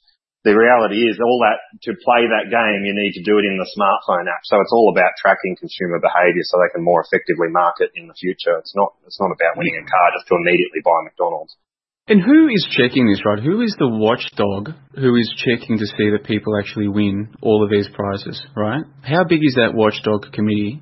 The average person, they'll try and tell you otherwise, but the evidence of how they live their lives tells you the truth. The average person, if you pay them enough to pretend to be a watchdog, it's like, oh, no, we've got an independent watchdog. These 6 individuals check to make sure the prizes are real. All right, then just pay those 6 individuals. How much would you have to pay them? 150 grand? That'd be enough. If they won't do it, someone else will. Oh, yeah, man, we've ticked off on this. We know that Susie Brown from Broadmeadows got the car. We know that Gavin Jenkins from the northern beaches of Sydney won the plane. Give me a break.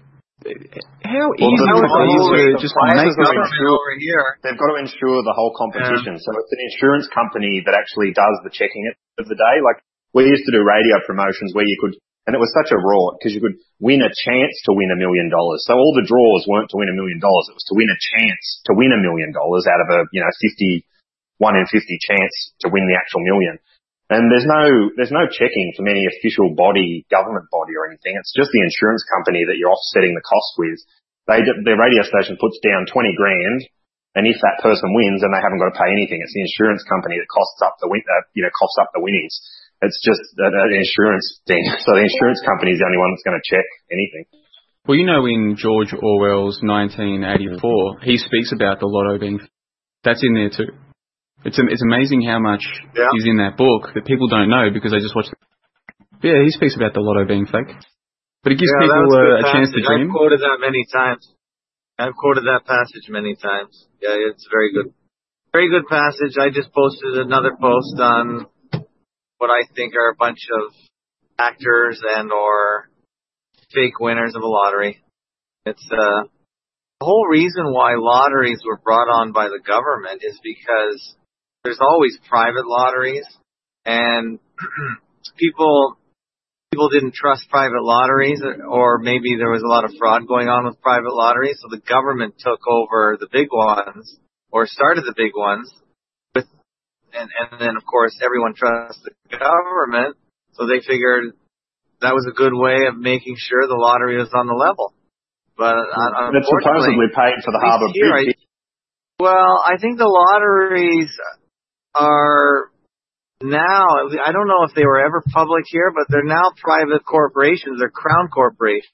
I'm sure you have crown corporations there. And a very fraudulent idea. And therefore, I wouldn't spend it. Is that breaking up or is it just me? Nah, Ab's breaking up big time. I think it's just you. Oh, I am breaking up? No, it is. Oh, okay. I got evidence. All right.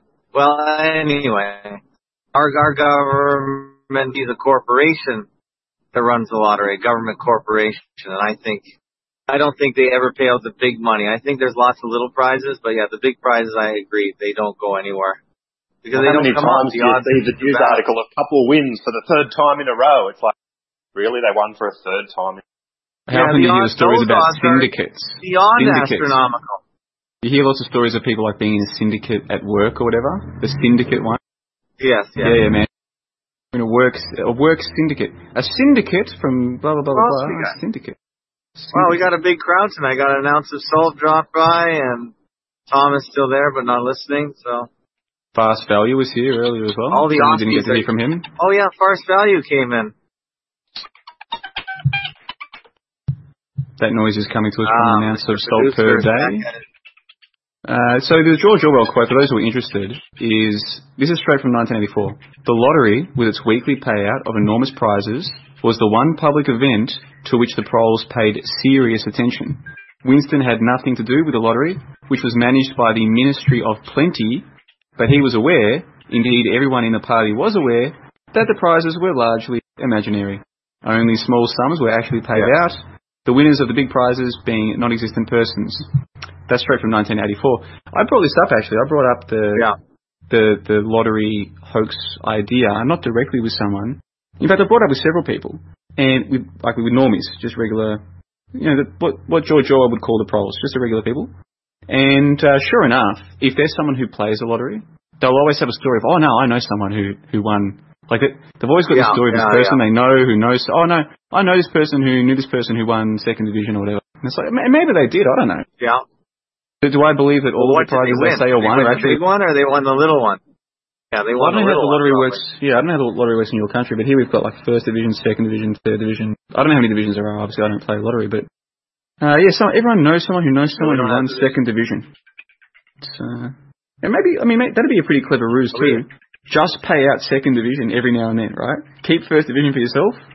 Keep third, fourth. Maybe pay out a few sixth divisions. Keep the lemmings thinking they're in the game. And it'd be that easy. And who's going to check? And then if you pay someone, you expect the government to be trusted. Why are we getting all this noise from Frank? Frank, what's going on, man? We're getting noise. Frank, speaker mute. Speaker forever mute. Oh, you might have to server mute him. No, he's muted himself. That's or maybe he's talking. Maybe he's talking and not getting through. I thought I heard his voice. I think he's talking and it's coming through as a squeak. I just muted him. But if you want me to unmute him, I will, but let's see if it comes back. Oh, okay. I don't think he's trolling us. I don't think he's trolling us either. I think it's just a technical glitch. On the other channel. No, it's still doing it. Frank, we can't hear you, man. If you're speaking, we're just getting a very strange sound. Getting garble. Digital garble. Go back. Whale noises. Yes. It's a shame because I wanted to chat with him. I wanted to get his opinion about the game today. He lives in Geelong. Geelong's very football focused. I wanted to get his opinion. I want to say, Frank, do you believe these games are scripted or do you believe they're real? I believe they're real. We in North America know none of what you speak. Yeah, but it applies to everything. And I should say, actually, I take back the Patriots example, because that's now we're talking about like American football, right? The amount that they're paid, I think you actually could script those games. Not that I believe they're actually paid what we're told, but once you get to that size of an organization, sure, you could just pay athletes to play out a script. It'd still be difficult to script like 60-meter throws and like that stuff. You don't really script that, but in terms of like highly planned, highly choreographed. They're the best at their sport. That's why they are entertainers. Nah, I don't think there's a lot of choreography. I think the officials definitely, and people know this to be true. They accept the fact that officials can make or break a game. So definitely going to start or stop action based on an outcome that is desirous for the whole complex, for the whole league. Sure, Frank's just say something about. Do you want me to read Frank's comments? He started writing to us in text. He says, "My comments are about BHP. The purpose of their supporting football is to mollify the masses over the ridiculously low tax rates they pay following the revamp of the so-called mining tax, which effectively eliminated royalties on massive iron ore shipments." Yes. It's like public goodwill. They're buying goodwill. Yeah. Yes, they're buying goodwill. Absolutely. It's corporate PR. And corporations spend lots of money on PR just to keep, what Frank said, keep the masses mollified. Very well done. Yeah, it's not all about retail. Retail is only a tiny part of business. Most of the big business is business to business. So you still need a brand and you still need to make it mollify. M-O-L-L. That's a good word. Good word. Appease the anger or anxiety of someone. That's good. Good word, mollify. Right. What's the root of that word? Molly? That's an excellent question. Why don't we put in mollify? Let's look up the etymology. Etymology. It comes from, this is according to Google, my friends at Google, it comes from the Latin mollus, which means soft, and then the little like tree, little, you know, those little arrow trees they do. Then it goes into Latin mollificare and French mollifier, I guess, which it doesn't give a meaning for, straight into mollify, make soft or supple. So you're making soft or supple there, ain't you? So is that why it's called molly, do you think? Probably, eh? I have no idea. Anyway, like, it's getting to 10 p.m. This has been a great chat, by the way. I really enjoyed it. And I can stick around for a little while, but I hate to change. With you guys. Yeah, I hate to change the subject or go back to something. But that plane discussion, though, that I did find that very, very interesting. That firstly, because I didn't realize that Velocet was a plain fuel truther or a plain fuel hoaxer or a plain fuel believer that it's not real. But secondly, because I never thought of this. I never thought of this angle. Because, like, you know, when people say, why would they fake a plane disappearing? It's like, well, obviously, I don't know. I don't know why they're faking these stories. All I can do is offer you one particular possibility. They have to create news. They have to create news that people are going to follow and are interested in. I love a good plane crash story, don't you? I love it. It seems to keep up the end of the things in life are generally, maybe this particular instance is not dangerous at all. And you know, maybe a lot more people would fly if they knew it was as safe as it maybe is. Yeah, but again, that's suggesting that they don't want people to fly, which flies in the face of the fact that flying is so cheap. Why would they not want people to fly? But does there always have to be a great big agenda behind every hoax psyop? If the news needs content and they need people watching to sell advertising, then they have to create the content.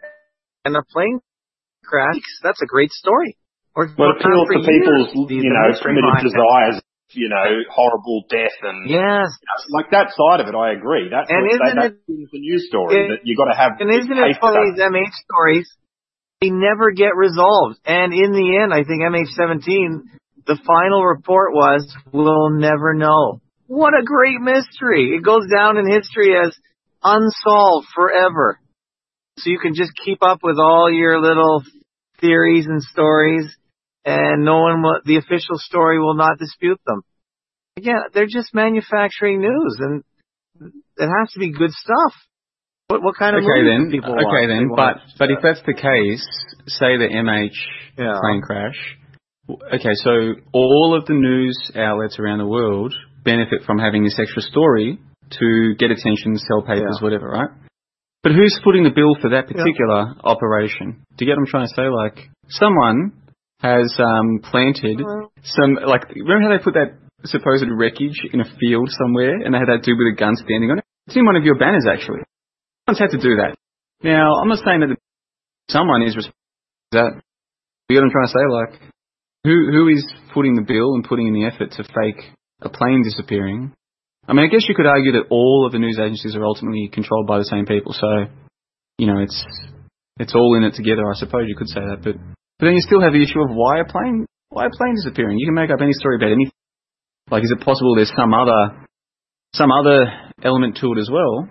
And is it possible that, they like, what they want to do is have people think that planes crash, because that makes them seem more believable, whereas if these planes were truly invulnerable, they did not crash, then the fact that they are super technology would be far more obvious.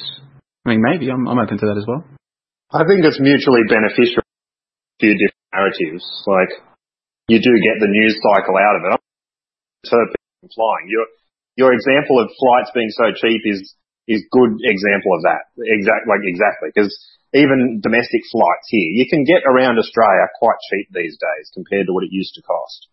But, if you had heaps of people flying, they'd have to also ramp up the amount of news stories of crashes and things, I don't know. Well, if you look at flight radar, it appears there's a lot of planes in the sky at any one time already. So, about 10 years ago, I bought into the whole peak oil myth, the peak oil hoax. I actually bought into that nonsense. And at the time, it was kind of being suggested that, plane flights won't be this cheap in the future. Even just 10 years in the future, oil is going to keep going up and whatever. Whereas, yeah, you're right. It does seem as though it does seem very cheap to fly. I wonder if there's anyone who's keeping a check on this to see like the relative cost of flying. You know what I mean? Like the index, like an indexed cost, a chart to show you how expensive it is for the average person to fly, say transatlantic now, over time. So from the first time it happened today, is this in fact the cheapest it's ever been to fly? I'm going to investigate that. So I'm going to put myself on mute. I'll be back in a minute, guys. You've got me. See, this is what I like. I like it when I get my brain thinking through things, wanting to look into things.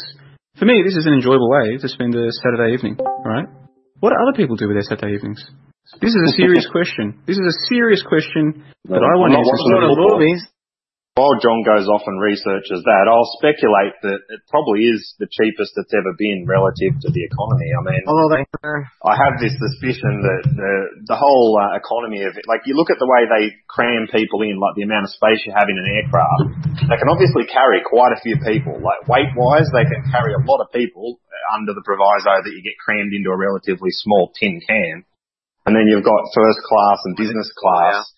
At, exorbitant rates compared to the economy passenger to offset that, the quite low price it costs the average person to fly. And if they're willing to put up with up to 12 hours of discomfort, they can be on the other side of the world. Oh, whoops. I was meant to be on mute. Were you guys hearing me typing just then? Yes. I apologise. I was meant to be on mute. I apologise for that. But I've got some good news. No, it's a good sound drop. It's like the enthusiastic to what result you get. Well, get this. I've got an article. This is from August 17, 2018. So this is from, let's say 6 weeks ago. It's from CNN Travel. The headline is, why it's now cheaper than ever to fly across the Atlantic. Why it's now cheaper than ever to fly across. I'll just read you a couple of lines. Gone are the days when flying across the Atlantic would routinely cost a small fortune. In fact, options for taking affordable transatlantic flights from cities across Western Europe have grown hugely with the arrival of new low-cost and the introduction of stripped-down fares from the traditional airlines. And then it goes on to list a whole bunch of planes and airlines, and it makes the argument that, yes, this is in fact the cheapest fly. So just think about that. So this idea, not that I'm trying to have a go at you, Velocet, or anyone who has this idea that they're trying to stop flying, but how do you reconcile with how cheap it is to fly? And they're even telling you how cheap it is to fly. How do you reconcile the idea that they don't want you to fly with that? The two do not go together, I'm afraid. I don't think I was saying that they don't byproduct of the news cycle. I agree with what Ab's saying. That news cycle's there to put out the news about it. If you like this audio and want to support the site in a small or big way, please hit the PayPal donate button on the side of the Fakeologist.com webpage. You can show your support for as little as $1.19 a month by subscription or one-time donation. Thank you for your support. In my dreams, I have a plan. You're listening to The Fakeologist. 29th of September 2018. It's currently 10 o'clock here, Australian Eastern Standard Time in Australia, and you're joined in live stream chat by an ounce of salt, Frank, from down there in Geelong, on the south coast of Sydney. We've got Fakeologist himself, Aberrado, John LeBon, Brisbane and johnlebon.com, as well as Tom Dalpra and Rollo sitting there listening quietly. And we should say that Geelong, basically the southwest of Melbourne, not Sydney, but we know what you mean. You really do have a natural, don't you, Velocet? You are a natural, my friend. Plenty of practice. Plenty of practice, yeah. Now we've got an all-star cast on the Ecologist Discord server tonight. And, just to wrap up that point, so the idea that people crash, yes, it serves the news cycle, keeps the headlines busy. And at the same time, it helps sell the big lie, the whole evolutionary, fossil fuel. The whole thing is just there to feed that myth. I'm not saying they're specifically trying to prevent people from flying, because you're right, it's cheaper than ever.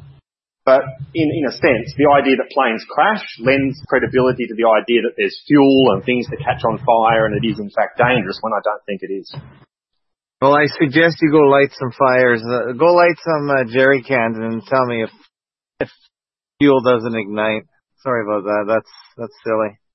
Who's suggesting that air fuel doesn't ignite that. I don't think anyone's suggesting that. Wait, I thought that's what he just said. If there's no fuel in the plane, then crashes lend credibility to the idea that there's fuel to catch on fire, which there might not be, is all I'm saying. Oh, there's lots of fuel in planes. I have no problem believing that. I think the biggest thing with planes is I am sure of that. The biggest thing with airplanes, as I've said many times, is they have no pollution control devices on them. So everything that comes out of there is probably pretty toxic. Whether or not it's toxic in the air, but it's definitely toxic probably around the airports. And anyone that lives around an airport will know all the exhaust that precipitates down. Pretty extreme, pretty expensive. Let's see. So in the general chat, in the hashtag general chat for verified members of this Discord server, I've posted an image. This is from the Washington Post, and it shows the average round-trip US domestic fare, inflation adjusted, $2,011. And as you can see there, 1980, 11. But it's a clear downward trend. A clear downward trend. It's getting cheaper and cheaper to fly. So it's easy to fly. It's easy to get around the world. It's easy to chat with people around the world. It's never been easier. It is a phenomenal time to be alive.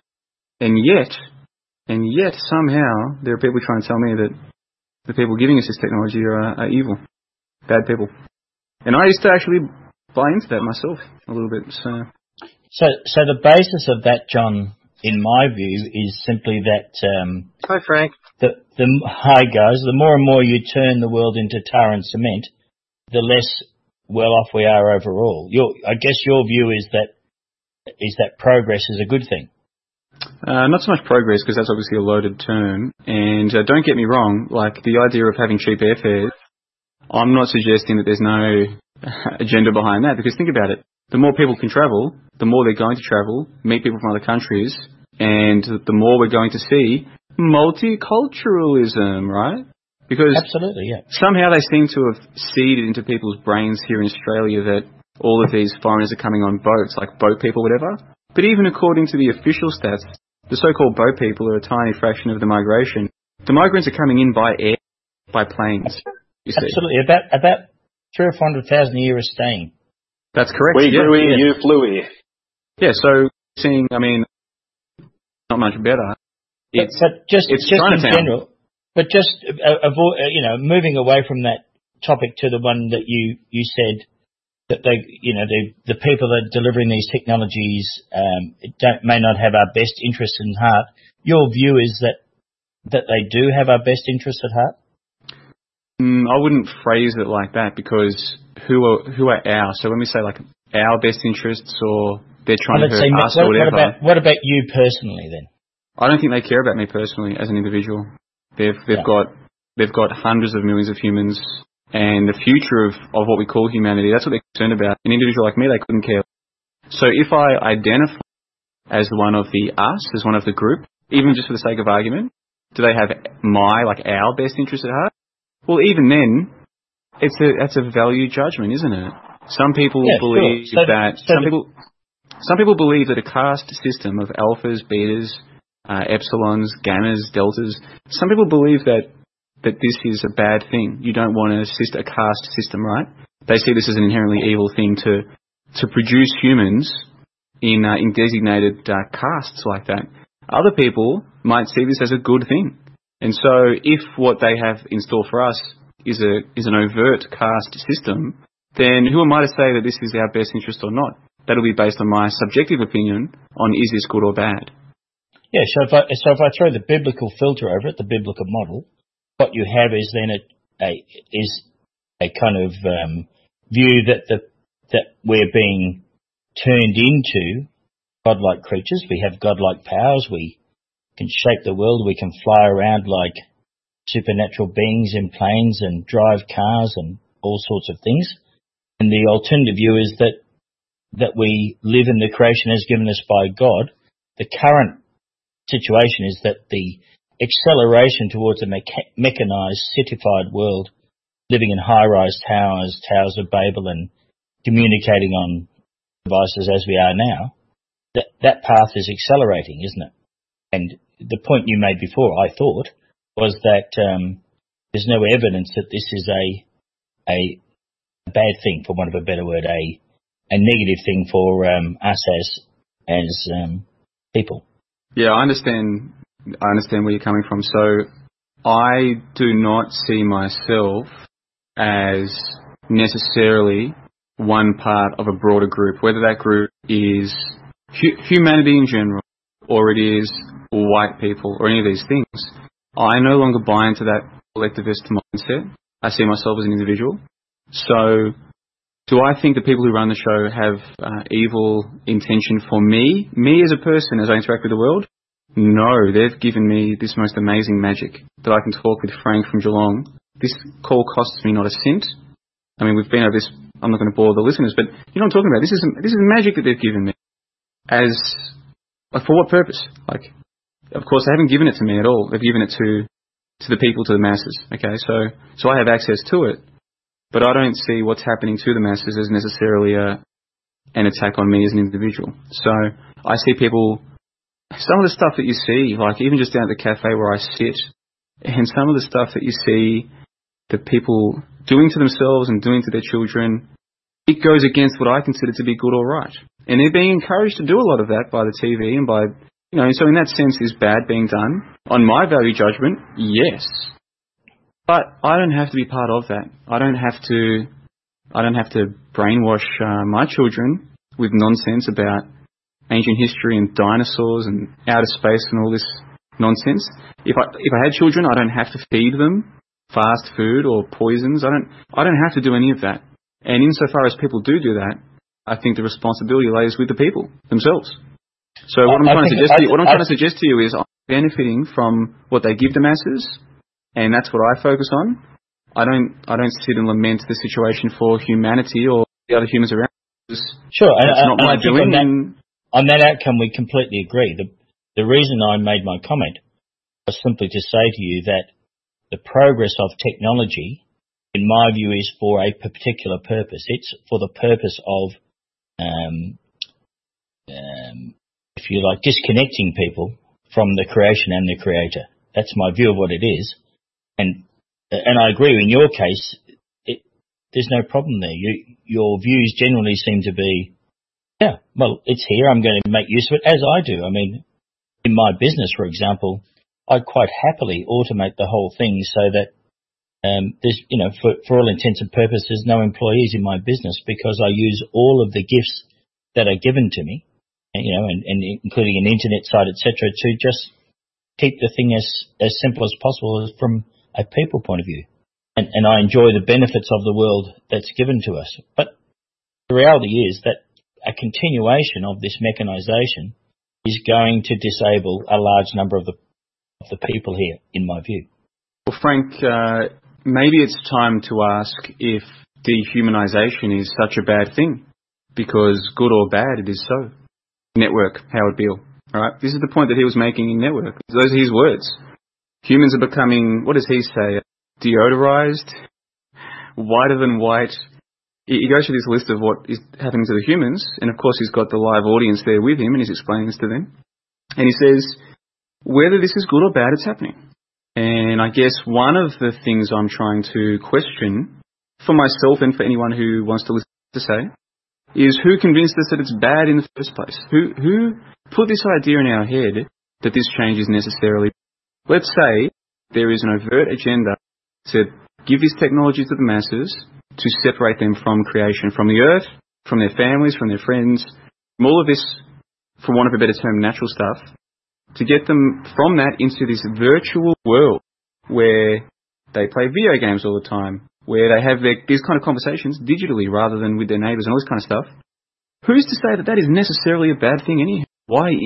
Maybe it is bad. I'm not saying it's definitely not, but why do I just assume that? Why do I take that for granted? Who put these ideas in my head? Why is it necessarily a bad thing? Okay, so the point is that it's a model put forward to you.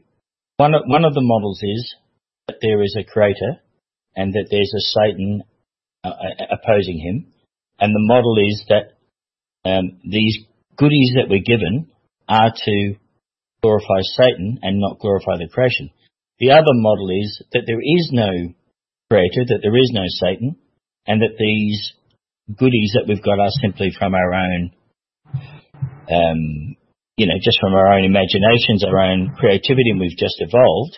And it's really a matter for people to test those two models for themselves and look at the value in them for themselves. Is it really what I'm saying? And I thought Dave J dropped a gem a couple of days ago when he said it's really people choosing between living in the world or living on the earth.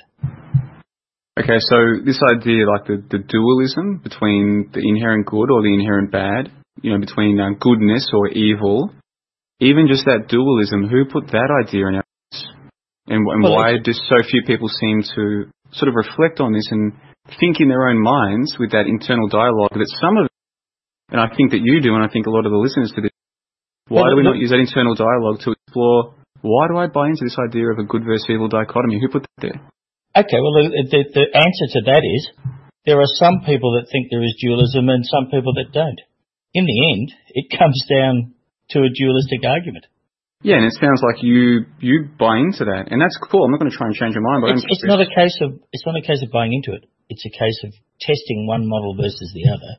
Either it is a dualism or it's not a dualism. Which one provides you with the best way to live, the most effective way of living your life? Yeah, that makes sense to me. And normally when I listen to you, Frank, I listen to a man who sounds like content with, right? I don't know if you really are, but from what I hear, you sound like a man who is at peace. However, and that's with the model that you have, good versus evil model that you have, right? But there are lots of people in this scene who do not sound like they're at peace. They do not sound like they're content. And they see the world as being headed in this direction towards evil. And I wonder if there is some kind of relationship between this mindset of, I'm not happy with my life, and this world is headed towards doom. And to me, it seems like it might be kind of a chicken and egg situation. People who are not happy with their life project that into seeing this world headed towards a bad place. Or maybe people who see the world headed towards a bad place start to become miserable with their life. It seems to me kind of chicken and egg circular thing. So if someone says to me what you say, Frank, even a good versus bad as a model to explore how to live your life and you let it, I'm totally cool with that. I'm totally cool to reach contentedness. My concern is more with where I was a couple of years ago and where I think a lot of people are today, which is that they're confusing their misery, their life, with what's happening in the world. Because to me, what's happening in the world is amazing. It's truly an amazing gift. Every day to me is a gift, and I think, look at what I can do. I have got endless opportunities to do whatever I want to do, to learn whatever I want to learn, speak with whoever I want to speak with. I can do whatever I want. This is freaking amazing. And yet, this scene is populated by people who say, no, this is bad. This is real bad. This is real bad time to be alive. People who gave this technology to us, they're evil. And it's like, damn, man, I was in that mindset, and that was not a good place that I was in. And that was my fault. This is not me trying to blame people in this scene. No, that was entirely on me. I assure you I was in that same place. I thought that the technology was about nuclear weapons and all those sort of things, and that we're all, as they say, going to hell in a handbasket. I don't see the world that way at all anymore. I don't see the world in that way at all. But at some point, the idea is that we can use these gifts that we have to establish our way of living with each other so that it is constructive, not destructive. For example, there simply is no reason to continue to accelerate the use of our resources. There's simply no reason to continue to build enormous cities with hardly anyone in them. If you look at the amount of buildings that there are compared to the level of occupancy, it's quite tiny. For example, most of the buildings in Melbourne are unoccupied for 120 hours of the 168 hours a week. There is a kind of crazy use of the gifts that we're given that make no sense. And it would take simply a change of mindset to make those gifts really constructive for people and gentle, so that people are not working in crazy, useless jobs. They're in that way living lives that are enjoyable and peaceful. Yeah. Well, I think I'm at more peace now with this mindset that I've developed, which isn't to say that I'm perfect or always happy or anything like that. from it, but that's almost existential angst of like, oh no, how am I born in such a bad time? That I can relate to when I hear people speaking like this. I have had people tell me in the last few months, several people have communicated with me directly, either verbally or in written communication, that they too can relate to that, and they too feel as though they've escaped it, and they feel better, and their life has improved, and their relationships with real life people have improved because they're no longer in that mindset. And when I get that kind of feedback, I can't tell you how fantastic that is to hear that. I can't describe that to you in words. It's like, you know, all the hoaxes are very interesting to me. Fascinating. That's why I've dedicated 2 years of my life, you know, time that I still don't know how other people are spending theirs, but this is how I've spent mine. And they're all fascinating to me, but ultimately they're trivial in comparison to how we actually relate to the world in our own heads. And for me, the idea that the people at the top are evil, that is in fact a hoax. That is much more important to me than the dinosaurs or outer space or any of this stuff. It's like, okay, I used to believe I used to believe the Earth was inhabited by these gigantic lizard bird creatures, and now I see that that's just silly. Okay, that's interesting, cool, but so what, ultimately? How about I used to interact with the world around me as though I was a victim of circumstance being born in this time, because look at all the bad that's happening. Whereas now, every day, I see opportunities everywhere. I see potential everywhere. I see my future being whatever I want it to be, thanks largely to the magic that was given to me by people who I'll never meet. This is magic they've given me that I can use to do whatever I want, to learn whatever I want. This is an amazing time to be alive, because I have seen through the evil boogeyman hoax. Well, in fairness though, John, I don't think you would describe modern medical practice as being helpful to you. Nope, and that's where when I went through my darkest, a couple of years ago when I learned about birth trauma, oh boy, when I learnt about that, it was, I don't think we could describe the modern education system as being helpful to young people. I would describe, well, certainly my education is reasonably traumatic, and no doubt in the modern world where they have phones to amplify the bullying and need for social acceptance, it must be a nightmare for people's brains, young people's Absolutely. brains. Schools are retard factories. It's that simple. A school is a retard factory. It's a place to churn out production line humans whose progress intellectually and spiritually has been held back, retarded. In the literal sense of the term, that's what school exists to do. You know that, and I know that, 100%. So on the basis of those two things that I've just said, and given that those institutions are guided by, if you like, the leaders of our world, I think there's a little bit of data there that the leaders of our world are behaving less than well, let's say. In other words, but the leaders send their own children to school, as far as we know. I mean, the Prime Minister of this country will send their children to school, okay? The big businessmen send their children to school. So the high people who are high up in the social are still part of the system. Well, in fact, the managing director... No one's forcing us to send our... If I had children, no one's forcing me to send that child to school that I'm aware of. People will try and tell me, oh, no, if you don't send them to school. I'm like, well, show me when this happened. I'll look at the evidence, but so far, I have not seen evidence that they actually force children to go to school. Parents do that, okay? Same with the birth trauma. Who is forcing parents to get ultrasounds? No one's forcing you to have an ultrasound and fry your baby in the womb. No one's forcing you to do that. The parents are choosing. Oh, we want to find out the gender of the baby. We want to... The parents are the ones making the decision. Now, you and I can agree the parents are making this decision out of ignorance, but it has literally never been easier in recorded history to bring ourselves out of ignorance, has it? To bring ourselves out of the dark into the light to learn the truth. Ultrasounding is harming your baby. If you choose to do that, you are choosing to have your baby harmed. Now, the masses have been given this technology. So the point that I was making is, yes, you agree we can step out at any time. But someone, in my view, some group, some entity is creating a system that ensnare the unwary. And unfortunately, I was an unwary because I was a young child. I mean, I had the choice not to go to school, sure, but, it didn't occur to me to exercise that right. Now, whose fault is that? Your parents or the people who run the show, the powers that be? Whose responsibility were you? Well, why is that snare even created, John? Why is there darkness? You know, like, you can't have light without dark. So the point I'm making... You and I can point to any element of reality. But you and I can point to any element of reality that we don't... That someone is setting a snare. Well, no, I'm not agreeing to someone doing it because... And I don't mean this to be like a tangential point, but this idea that there is one person or one group of people... This is also an idea being challenged. So it's easy to imagine there's some people who are at the top, and there very well could be. I'm not saying that's not the case, it could be, but we don't actually know. And what's more, we don't know when all this started. So if you say to me, let's just use birth trauma in schools. Who created the system where children are retarded in the womb and then for the next 18 years of life? Who created that? Well, I don't even know when that was created. This idea that we know what was happening, so the question to me, is quite...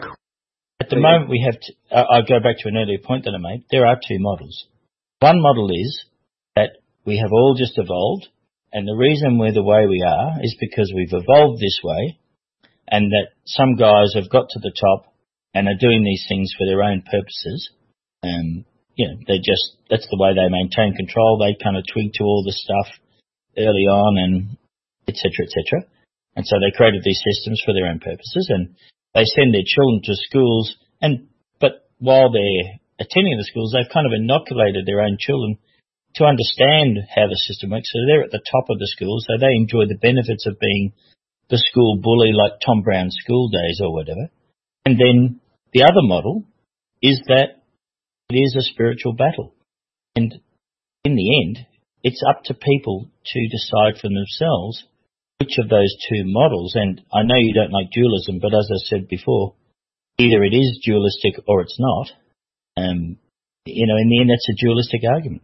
Well, it's not that I don't like dualism. I'm just exploring this idea that we don't have to have that as our fundamental operating system. But that's not to say that I don't like dualism. And there are certain instances where dualism serves a good purpose. Like dualism is useful, but in terms of how the world operates, is it good or evil, or is one thing good or evil, or the people who run the show good or evil? Well, who says they have to be one or the other? Who convinced us of that is my issue with dualism. But well, again, the only thing I can say is there is some data pointing to nefarious motives, and that I observe in the medical system and the education system. Yeah, which humans are buying into willingly. You know, if you try and have a conversation with someone and say to them, hey, you're expecting right now, you're expecting a child. Are you planning to have an ultrasound? And if they say, oh yeah, what do you think is going to happen when you say to them, well, I looked into this topic of ultrasound and actually found this information that suggests that it could be harmful to the child. How do you think they're going to react to you or to me bringing this up? Yeah, that's right. Now, so what people have to do is to decide who's responsible for the human's behaviour. Is that human responsible? Are they completely bereft? Are they completely devoid of responsibility? Their thoughts, actions and behaviours, their attack on you when you try to learn the truth, that's not their responsibility. It's some other shadowy group's responsibility. I say if there is responsibility, then it is the human who's responsible. I'm responsible for the mistakes that I make. I take responsibility. For the mistakes I make, I take responsibility. I have to wear the consequences. I don't try and... So for instance, right now, if I believe, for argument's sake, coconut oil, I bought into this meme that coconut oil is good for. So I bought the jars of it, and I would have it. But I noticed that my heart rate seems to be higher after having my spoon of coconut oil. My body seems to feel weird. But I had bought into the meme that, no, coconut oil is good for me. But then I started to think, well, hold on, just because everyone says it's good for me, and, people are putting it in their coffee and all this crap, I was like, no, my body's telling me that this is not good for me. So it took me a while to realise, no, this is a hoax. The coconut oil health thing is, to me, a hoax. It took me a while to realise that. In the time that I was still trying to use it because I thought maybe it was good for me, that was my responsibility. I don't sit here and say, oh no, I was deceived by the coconut oil hoaxsters. I say, well, no, I was deceived. It was me. I was the one who was remaining in the dark. I take responsibility. And I think this is really the main sort of fundamental root of difference between me and people who will argue with me on this idea is I'm saying that I'm responsible for me. And I'm saying that each individual can be responsible for themselves But in fact, they don't want to do that. They do not want to take responsibility for who they are, where they are, what they are. Somebody else's fault. They're basically still like children. Now, people will come back and they'll say to me, oh, that's because they went to school and blah, blah, blah, blah, blah. And it's like, yeah, but so did I. I was born through the birth trauma industry. I went through more school than the average person. I went to university, the whole lot, mate. I did it all. And now I'm telling you right now, all of what I was taught was crap. And I only learned all of that thanks to this magic. So, do I sit here and say, oh, well, you know, I have taken responsibility for myself, but all the other lemming humans, it's not their responsibility? No, I say they can be responsible if they want. Some of them will choose to be. Some of them never will, and I now believe that's because they don't have internal dialogues. They are effectively non-player characters. But if that's the case, if they are so devoid of critical thought that they cannot make choices for themselves, then why is it evil for some other group to decide, well, that being the case, we're going to structure you in the society that we think is best, a caste system society, with alphas at the top and the epsilons at the bottom. And most of you lemmings are going to be... If they can't think for themselves, then someone's going to have to do that for them, aren't they? Now, I personally might not like some of the decisions that they're making with their caste system and their epsilons, but I'm not the one running the show. So it's very easy to sit here as an armchair critic and criticise how things are going. Very easy to do that, but that's the whole point. It's easy when you're not the one doing it. I'm not responsible for lemmings, and I wouldn't want to take responsibility for them either. And nor do I. It's difficult enough just being responsible for myself. It really is. Absolutely. And what if most of the humans truly do lack an internal dialogue? They truly do lack a capacity for self-reflection, self-appraisal, self-awareness, inner development. What if they truly do lack all those things? You do realise that you're speaking like a biblical person, John. You're talking about even the elect can be deceived, but there is an elect. Well, there's better than that, dude. How about Matthew 7:6? Do not cast ye pearls before swine, lest they trample them and attack ye. Like that's how the world is. Matthew 7:6. You try and put the truth in front of the lemming masses, and how dare you suggest I shouldn't radiate my innocent baby in the womb with ultrasound? How dare you suggest that? They will attack you for that. I get attacked all the time. My journey over the last 4 or 5 years has been but constant attack, oftentimes from so-called supporters. For what? For speaking the truth? There's a lot of wisdom in that Bible, my friend, even if it is a hoax and was only written in the 1850s. Fabulous book. John Benet Ramsey Le Bon. In fact, I was going to make a reference to another Bible passage to you earlier, Frank, when we were talking about this idea that we're being taken away from the earth, or like from the real world by technology. Which, by the way, I do agree with you, that 100%. I've been able to have this conversation with you. There's very little we disagree on. Yeah, I get that impression all the time. I'm putting to you that I'm having a more serious, a more intellectually stimulating conversation with you, a person I've never met from Geelong, than I could have on these topics with many people who are technically family. Now, what does Jesus say about his brothers who won't follow him? Well, I can't remember that, but the only thing that comes to mind is that a prophet is never recognised in his own country. Well, Bill Hicks had a lot more fans than he had in the US, supposedly. So there's some evidence to support that. But yeah, so what if the case that families, the way that humans are biologically, you're not going to get a situation where they're the same spirits. There'll be different spirits within a family as a matter of what we might call biology. Technology allows us to find people of similar spirit now.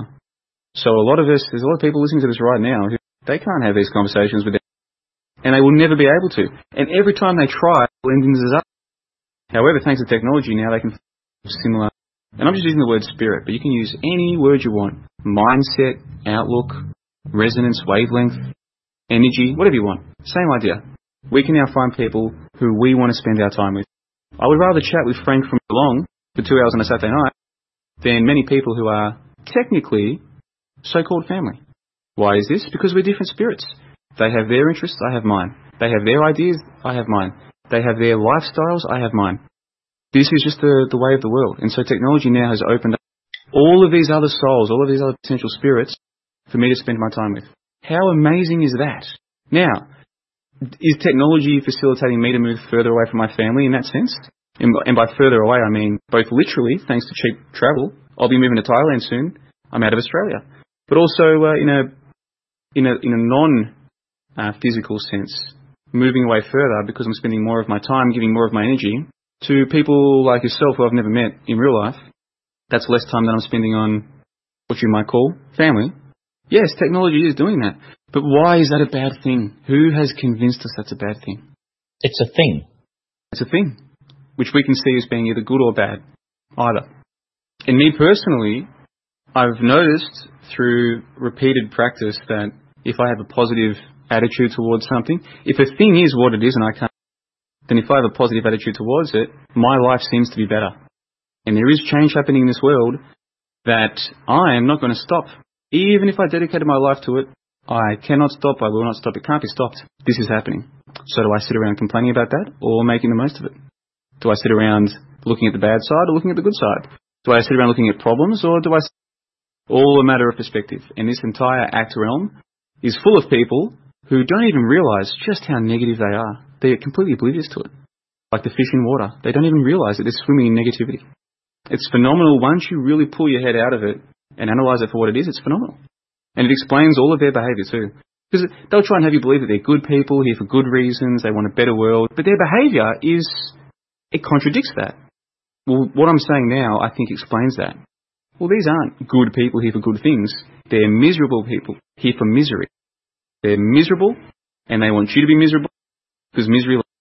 So they're complaining not because they want to make the world. They want to make your world. Are you talking about the people on this site and listening to this? There are some on this site, but that's not a fault of Ab's because Ab is one of the few people who demonstrates what I think is good behaviour. I mean, look at how forgiving he is to people who've said bad shit about him, made bad videos about him. Look how forgiving he is. This year we've seen it with several people who've come back and has Ab sat here and said, stuff you for what you did? No, Ab's been chill about it. So, but there are some people on this website who are very negative, and the amount of damage they're doing themselves and probably people in their lives, they couldn't imagine it. They're doing it, but they can't see it. Such is the mindset that they're in. And they spread it to each other. Yeah, there are some on this website who are like that. But again, that's through no fault of Ab's, unfortunately. It's the act realm that attracts these mindsets. Because the act realm will tell you... I haven't noticed the people here, you know, to my mind, they seem to be reasonably comfortable living their lives well, and they just come to these forums for a kind of a discussion. I'm talking about on this site. Yeah, this site has some pleasant people. Look how much time I've spent here. I've probably been part of like 50 or 60 audio chats now. Not all of them pleasant, of course, but this call tonight has been fantastic. I've spent, 2 hours here now? 3 hours? I could have spent that time watching a movie or watching Netflix or going and ripping a bong or doing whatever people do. But I've spent it here. It's been fantastic. So my personal experience of the people here that I interact with this side is that they all seem to be living quite positive lives and kind of relaxed about life. Is that not your experience?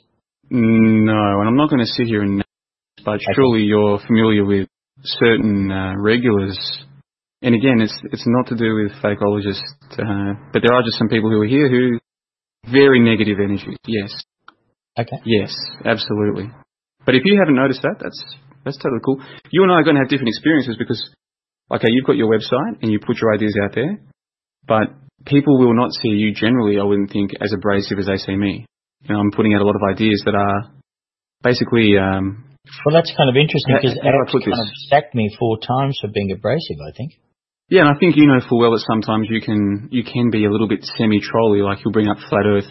I mean, for instance, I'll give you an example, and this is not a criticism of you, but I'll just give you an observation that you can take or leave.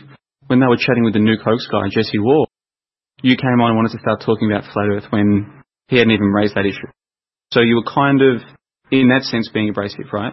Well, people see me that way all the time. Even just bringing up topics like the war hoax, that in and of itself to people is abrasive from the get-go. People see me as being a troll for doing that too. Except I'm not doing that just mid-conversation. I'm making videos about that. I'm doing an entire podcast about that. So imagine how, like, some of the opprobrium that you might have received, well, for me, that's just a matter of course. Every day I'm receiving that, including from people on this website. And what you'll generally find is there's an overlap, there's a relationship, a correlation between people who believe that there's some kind of collective, that is whether they call it a truth movement or like whatever they want to call it, anyone who believes some kind of collective awakening or something like this, they'll be the ones who generally hate me the most, because they see what I'm doing is damaging their so-called movement, or the energy that I'm putting into this, I'm not putting into it the way that they want. They want me to focus on this topic or another topic. They're generally the ones who will, they will have a negative outlook on what I'm doing, and they'll try and share that with me. They'll try and bring me down. They will try and say things to bring me down. They will intentionally set out to say and do things to bring me down. And generally there's a relationship between their belief in collectivism and that behaviour. Now, what kind of person would seek to bring me down? These people have never even met me in most cases. What could cause them to want to do that? What's your view? I think it varies from person to person, but I think for a lot of people, the truth is they're not happy with their life. They're not happy. And that's understandable, because there's a lot of traps that we can fall into in this world so that we end up miserable. And then what happens is they project that misery onto the world. And there are certain people who just seem to attract more of the attention than happens to be one of them. And I can't complain about that, because in the line of work that I'm in, this comes with the territory. I think this is one of the main reasons why I've done what I'm doing. This is the main reason why no one's come out and said Nikola Tesla is a hoax. Dinosaurs, hoax. War, hoax. Why am I the first person to bring up some of these topics? Or why am I the person to take them further than anybody else has taken them before? Because I'm the only person who can handle these constant attacks. Not many people can handle this, man. It's phenomenal, the amount of negative energy that will be sent your way for doing what I'm doing. Sure, but I certainly don't think you're the first person to discuss Nikola Tesla or dinosaurs, by the way. But that's well, who do you know, and I'm happy to be honest, who do you know who was putting out material on the Nikola Tesla hoax before me? I'm happy to not be the first, honestly. I would love to have people to learn from. That'd be fantastic. Sure. I don't think there is anything to learn from, but I think the points you're making about Nikola Tesla are correct, and obviously the point you're making about the dinosaurs being a hoax are correct. But, it's different slightly from a conversation I had with you maybe a year ago where you'd gone to Queensland, or was it 2 years ago? You did a trip to some remote part of Queensland and had a look at a museum there? Yeah, it was almost 18 months ago, Winton, which is sort of halfway between Brisbane and I didn't get the impression from that conversation that you thought dinosaurs were a hoax at that stage. I'm not sure what impression you got, but I've been talking about the dinosaur hoax, I think, since 2015. I think. And what impression I was giving you 2 years ago, I'm not sure. Dinosaurs, evolution, nuclear bombs, the assassination of Franz Ferdinand, the Titanic, you name it, these are hoaxes. Straight up and down. Just like the evil boogeyman hoax. There was a dinosaur in the banner of your website going for the Dino Skeptic film. Yeah, the banner of my website's remained the same since I launched the site as it is today back in mid-2016. And it's a useful tool. Oh yeah, and it takes on a different meaning. The more you learn about the more that banner changes. I mean, even just, I had that chat with Lindsay a couple of weeks ago, and that's only available to members of John. So many listeners won't know what I'm talking about. But basically, I used to do the podcast with ARP, and he is very, what some people might describe as Jew-wise, in the sense that he's aware of the over-representation of Jewish people in positions of social, such as the media, these kinds of things. But he was unaware of Irene Zisblatt and her story of repeatedly defecating and eating diamonds in the so-called Holocaust. So if he was unaware of Irene Zisblatt, I'm sure many of the people who watch my videos would be unaware of her. Now every time they see that banner, they're going to see her holding up her finger, 5. They told us 5, right? That banner's going to take on a new meaning. And that's even been the case for me, man. There's been things that I didn't know, that I've learned. It's the way that this journey is playing out. If I didn't know better, I would think there might be something going on. It's true. So what's the purpose of the dinosaur hoax in your view? These questions are difficult to answer because, again, when did the dinosaur hoax begin? You have to understand that the conception of time that most people have, So, I used to have, I no longer have that. If I could give you a model then, I'll give you a model of what I think. The model is that Armageddon did happen at the time of Christ and when he said in this generation, and that's why ancient Rome is what we call ancient Rome is buried under 30 feet of mud, etc. And we're digging out all these things. Oh, so you still believe in ancient Rome? And the 1,000 years of Christian peace ended at about 1900 or, sort of 1880 thereabouts, when all of these hoaxes and effectively anti-biblical views began commencing. Yeah, I see what you're saying. All right, I'm happy to answer that question. It's a hypothetical, so I'm happy to entertain it. But just quickly, do you still believe in ancient Rome? I do my best to not believe in anything. Because I believe ancient Rome is a hoax. It never existed. There was no ancient Romans. There was no Caesar. All fake. Make-believe. Fantasy. But anyway, let's just say there was a Rome. So when they dug out the arch and so on, you think that wasn't there? I'm not sure which arch you're talking about, but if you send me a link, I'll look. And yeah, I'll make an assessment now based on everything I've seen in the past. My initial interest would be, Rome? No, not yet, no. So there is a part where there's the ground level is sort of 30 feet above, and they've got these stuff that they've dug out, which the normal idea is that it was just detritus that people living in Rome for the past 2,000 years have allowed these buildings and so on to get buried in, just as they walked around and it filled in. They never bothered to sweep the streets or keep them clean. Sounds like Pompeii to me, because Pompeii is also a hoax. You know how people just got suddenly covered? Hoax. Didn't happen. But yeah, let's just say time goes back. For the sake of argument, let's entertain the idea that there was really Darwin's bulldog, Thomas Henry Huxley, around about the same time that he was putting out his idea. People start suddenly discovering dinosaurs, yeah? Because we're going back only a couple hundred years is when they discovered dinosaurs. We're really talking about 100 years, I think. Yeah, even less than a couple hundred. It's even less than that. So we're talking a relatively short time frame. So let's argument, take all of that on face value that actually did happen. These people existed. They found these dinosaurs when they say they did. I think the dinosaur thing helps to promote a number of other hoaxes as well. So in a broader sense, what it helps is human evolution theory, fossil fuel theory, and just a general idea that time goes back so far. So in a broader sense, that's what that hoax helps. But on a smaller scale, it's a huge money spinner. Look at films like Jurassic Park. People are making money from this, big money. And why is that? Because humans love stories.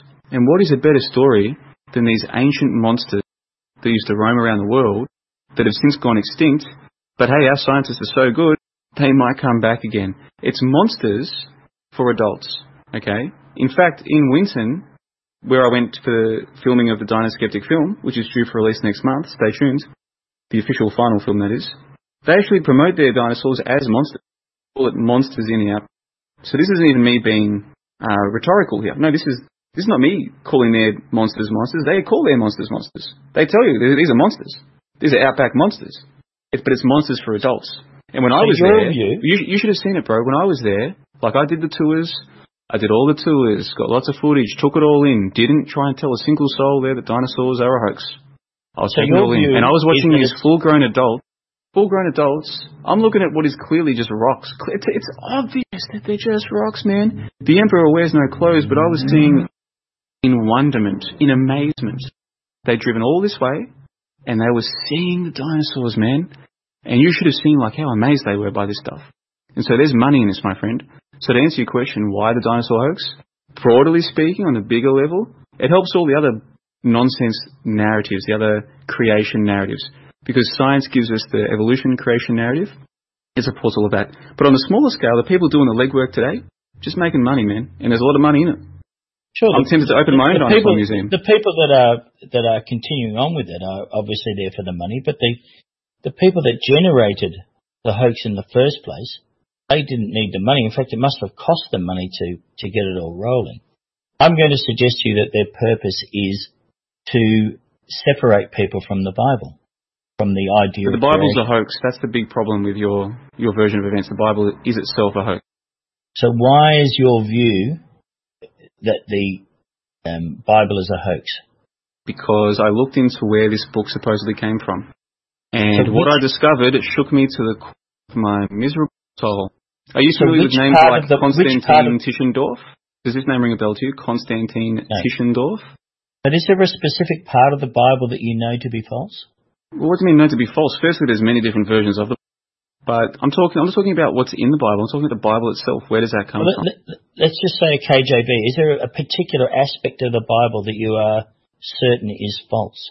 I'm not saying that it's false. What is true or false? There's many different versions of the Bible.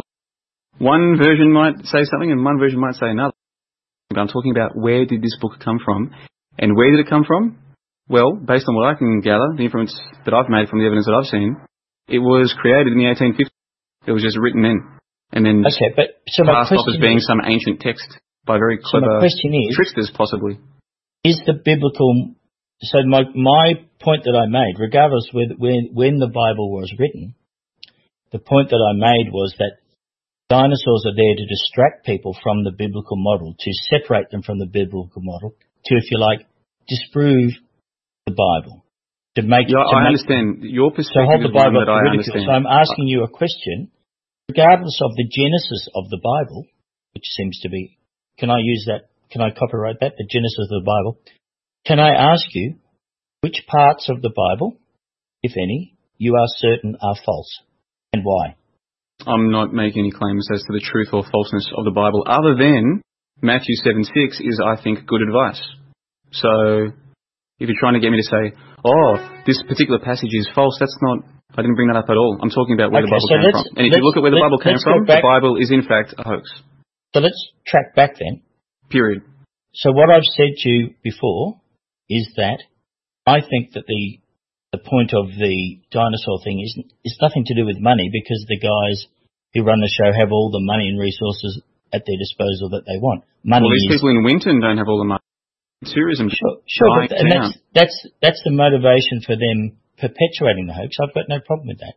But the creation of the hoax in the first place, those people were in the position of power and they've done it. And they've done it for a reason. Your view is that they've simply done it for more money. My view is that they've done it to provide a stark contrast and to ridicule the Bible.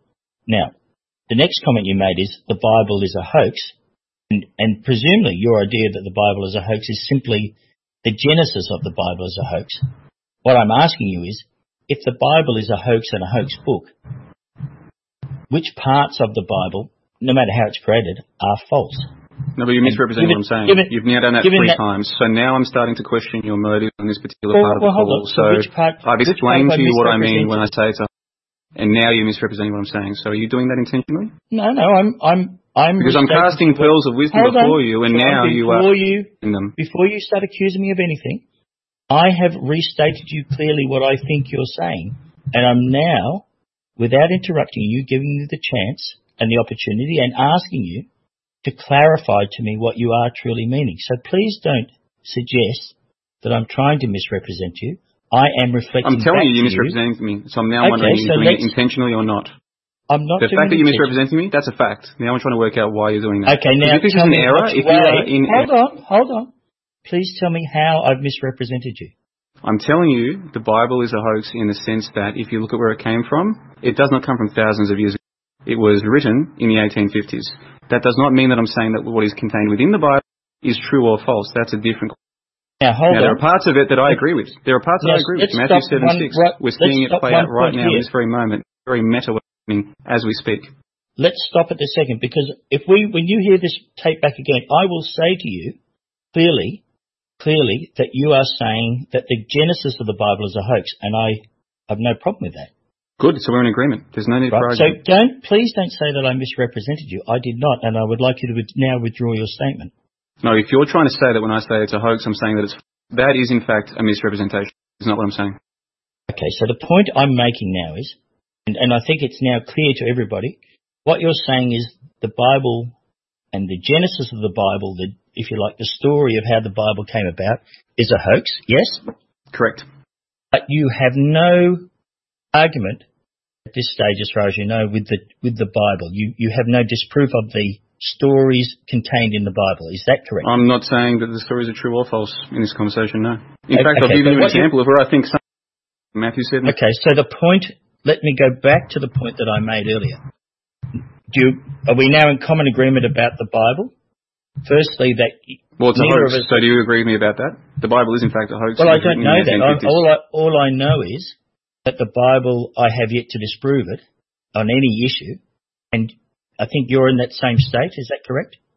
I haven't inspected the claims of the Bible enough to say that this is true or this is false, but I can give you examples of wisdom or ideas contained within it that I happen to agree with, such as Matthew 7:6. But this does not change the fact that the Bible is a hoax, period. The genesis of the Bible, the story about how the Bible came about is a hoax, but the Bible exists. You know, I can pick up the Bible and hold it in my hand. Let's be technical. I want to be technical here about what you're saying. Well, now we're starting, because I think the conversation was very interesting up until about 7 or 8 minutes ago. So to me it still is, because you're saying the Bible... Why don't you just cut to the chase and get to the heart of the matter? What are you trying to communicate to me? The point that I made to you before was that I think that the story of dinosaurs, its sole purpose was to distract people, to ridicule the Bible, to provide a story which says the Bible must be false because there were dinosaurs. Well, you may well be correct about that. That is quite possible. Because what they could have done is they could have put out two false belief systems. One that we now call science and one that we now call Christianity. But ultimately, the two sides became a hoax. That's very possible to me. And it does seem as though that's the way the world bears out today. You'll generally see people falling into one of those. They either believe the stories they're given through so-called science, or they believe the stories they're given through the so-called Bible.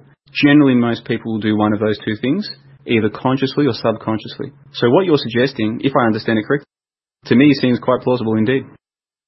So the point, I just want to clarify this with you, okay, so that when you say the Bible is a hoax, right, you are not saying that the text and the stories contained in the Bible are, to your knowledge, incorrect, or you can disprove them. Is that right? I'm not making those claims yet, no. But I'm also not claiming or giving the implication I'm saying is in the Bible as a whole is true. It's a different thing. But what you're saying, I don't even know a lot of what's claimed in the Bible. I've never sat down and read it from start to finish. So how could I sit here and say that it is necessarily true or false? There are sections that I've read which resonate with me. But then there are also sections that maybe might not resonate with me. It's a personal matter. What's not personal is the fact that the Bible is a hoax. Period. At this stage, you have not disproved any of the stories or words of the Bible, yeah? I've neither proven nor disproven any of the stories in the Bible, certainly not in this conversation, no. Well, I'm going to argue that you're never going to be able to prove anything. You can only disprove them, but that's straight out of... well, now we're getting into a matter of semantics. But now we're up to about 10 minutes of this sideways tangent, which I don't think is... Well, to you say it's a tangent, John, but I think other listeners will agree with me. We will know that when we hear the comments that they make. You're saying, when you say the Bible is a hoax, people, you know, when you talk about people not understanding what you're saying and why they get... Oh, I think people will understand. I've now explained it to you 3 or 4 times. So this is I agree, but it's taken several attempts to get that, and you're getting quite narky about it. Oh, yeah, my time is very precious, Frank, and I think your time ought to be precious as well. So why are we wasting it going around in figure eights? Why are we doing that? I haven't wasted the time at all. I've found very... You're wasting my time, Frank. You're going around in figure eights. Oh, we agree that the Bible is a hoax. I simply, when you ask why I think, you're saying the Bible is a hoax. Would you like me to explain to you why I'm saying that? You're not saying the Bible is a hoax. You're saying the story about the genesis of how the Bible came about is a hoax. They're two different things. See, the problem with you, John, is you do not concentrate on the technical aspects of the words that you say. And so in that way, you mislead people. And I take umbrage. That's your opinion, and you're entitled to that opinion. I disagree with you about that. That's okay. There's no point wasting any more time on this, because this is not about me. The Bible hoax is not about John LeBon. This is about you and the way you speak and the way... You want it to be about me. You're listening to another hour of Fakeologist Audio Chat. It is absolutely about you. Right? You're listening to Fakeologist Radio. I've got Frank from Geelong. We're having a conversation at the moment about the Bible, but I hope to move it beyond that in a moment. But we've also got a number of other people here on the chat with us who may or may not still be listening. So, Velocet, are you still with us? I'm still here. I was going to do the back announce after Jennifer Spell, but you jumped in too quick. Well, sometimes we need a moderating influence because it's easy for a conversation to get sidetracked, Velocet. So, for the benefit of the listeners, I'm sure there's where they are. What do you have to say about all this? Is it time to move the conversation on? I agree we should move the conversation forward. I'm on the edge of my seat, interested to hear where it's going, and I'm sitting here going like these guys both do agree. Like I get that the Bible has only been fabricated in recent history, but I also agree with Frank that there's a lot of interesting stuff in the Bible that can be applied to things that are going on in the world today. So I want to see where that goes. But I agree on that too. I keep explaining that. So I think, let me tell you what I think is happening, and then I'm happy for Frank to respond. I think Frank and many people don't like hearing me say that the books, because to them there is truth in the Bible. So the idea that it did not come from thousands of years ago is offensive to them. They like the idea that this text is ancient. So when I say no, the text, regardless of the truth that is in the book, regardless of that, this book is only 150, 170 years old, that is offensive to them, which is why they take issue with my use of the word hoax. Because they know hoaxes to be untrue, and I'm saying the story of where the Bible came from is in fact a lie. It's not true. It's not thousands of years old. It's a hoax. So let me say it's a matter of offence. It's a matter of offence. They take offence to what I'm saying, and I understand that offence because this book is so important to them. And so it's an emotional thing. Categorically, that I take no offence to your idea that the Bible was written 150 years ago. No problem to me at all. Excellent. And I have no problem with you seeing the book, what's in the book, as being true. It is true to you. You tell me that book is true to you, then that book is true to you. It's quite different to what I'm saying, John. I was saying that I have not disproved any aspects of it yet. Have you tried? Sure. How have you gone about disproving it? All right, well, the first example is the discussion at the very first part of it, where it says that there was a firmament created. So how did you go about disproving that? Okay, so I thought about, well, it's ridiculous. So how can there be a firmament? Because we've got all these stars in space and astronauts going to the moon and all that sort of stuff, and there's a sun 93 million miles away. So how can there be a firmament? Then I realised, of course, as I write in my blog, that it's impossible to have an atmosphere in the Earth in intimate contact with a near-perfect vacuum. For us to have an atmosphere, there must be a containing vessel. And the details of I go into that explanation. So how do you try and disprove what's in the Bible, though? You haven't explained that part. Well, that's the first part. The very first, most ridiculous comment in the Bible is that over our heads there's a vaulted ceiling. So you're saying that you do disagree with the Bible, then? I'm saying that there has to be a firmament. Now, but how did you try and disprove that? How did you try and disprove what's in the Bible, though? You haven't explained that part yet.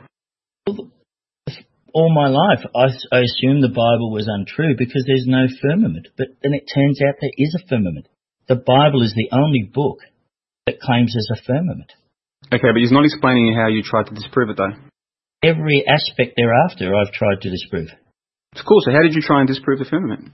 I just told you. I've tried to disprove it, but I can't. But how did you try? The only explanation of how can I try? I'm happy to try and disprove that there's a firmament. How would I go about doing it? Go ahead. How do I, as a person, disprove the idea that there's a firmament? I would love to know how to do this. I can document it. I can make money making videos to prove the firmament, if that's in fact possible. But I'm not sure it is possible to disprove there's a firmament. It's a notion, it's an idea, it's a concept. But how do you disprove that concept in physical reality? I can't go high enough to the sky. Can you? No, you can't. So how do you disprove this concept? Exactly. How do you disprove a firmament? But everyone is saying that it can be disproved because we send rockets to the moon and there's the sun and there's... Well, I'm not claiming that. That has nothing to do with me. But you're saying that you can disprove, you've tried to disprove it, but how can you try to disprove something that cannot in fact be disproved because it's a concept rather than an explanation of physical reality? Hold on. A firmament can be disproved. How? It must be there to go and touch it. It must physically be there. Where? Where is it? It's over our heads, John. But we can't go up there to touch it, can we? If it exists or not, we can't go and test it. How do you know? Why can't we? Because we can't fly, Frank. Well, I, as a human, cannot fly into the sky. I just don't have that capability.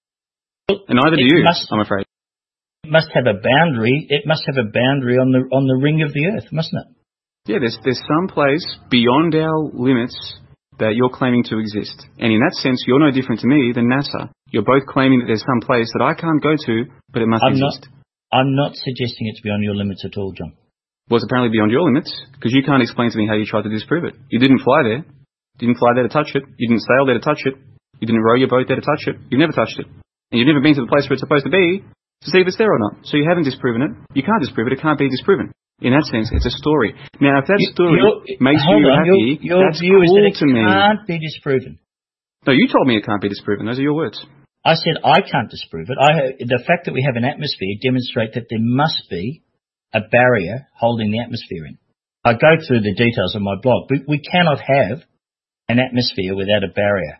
Okay, well, you're making claims to me, but I don't explain how you've tried to disprove what's in the Bible. Well, that's okay. That's okay. How about the flood? I go through the details. How do I disprove the flood? If the Bible claims that there was a great flood and that man put lots of animals on a boat, if that's what the Bible claims, how do I go about disproving that particular story? And you can't, can you? Just like I can't disprove that NASA sent men to the moon and drove around in a dune buggy. How do I disprove? I can't go to the moon because this physical place does not exist for me to go there to prove that it exists or not. So how can I go there to disprove it? I can tell you right now, men did not drive dune buggies on a real physical Earth or an Earth-like moon. Did not happen. It's a hoax. I can tell you that. But how do I prove or disprove something? How do I prove or disprove it? Well, so what you do, it's called the theory of contradiction. So you look at the story that NASA gives, and you follow down its logical path until you come to a point of contradiction. And at that point of contradiction, you've disproved it. In the case of the story NASA tells about how they get to the moon and so on, and the arithmetic that they use to do it, you quickly come to the point where you demonstrate that the story collapses on itself, that the arithmetic doesn't support their story. So the story of flight. What if the arithmetic did support their story, though? What if it did? But it doesn't. That wouldn't change the fact of the matter that the moon landings are a hoax. I can look at that footage and I can tell you this is not real. This is fake. These men did not walk on the so-called moon. I don't need. You asked me how it can be disproved. I'm just telling you how it can be disproved. Every story. So is your firmament spherical or is it like a dome on a flat Earth? As far as I know, the Bible is out like a tent. So how do you explain the fact that there are two celestial poles, two different points in the night sky? Many people have already explained that, John. And I'm asking you to explain it. Do the research. That's of you. I'll just have. Well, you're the one who brought all of this up, so you tell me. I never brought anything up about celestial stars. And no, you brought up the firmament, and this is obviously an element of the firmament, isn't it? These two matters go hand in hand. The reason that you see, people have explained the reason why you see all of these. Explain it. I'm here to learn. I'm trying to learn here. How do you explain two celestial poles, Frank? There's only one celestial pole. You're seeing a reflection. Is there? A reflection? Yes, there is. That's all you're seeing. You're seeing a reflection in the firmament of the stars what you see as the sky. How could I disprove that notion that you just gave to me? Go ahead, and once you do disprove it... How would I do that? You're saying, it's a reflection. So I can see one set of lights, I can see another set of lights, you're saying that it's one set of lights. This is inherently absurd. One set of lights reflected off the firmament, that's right? Yeah, so I can see one set of lights down here in Brisbane, I fly to the so-called southern hemisphere, and I can see the lights operating a different way, and you're saying...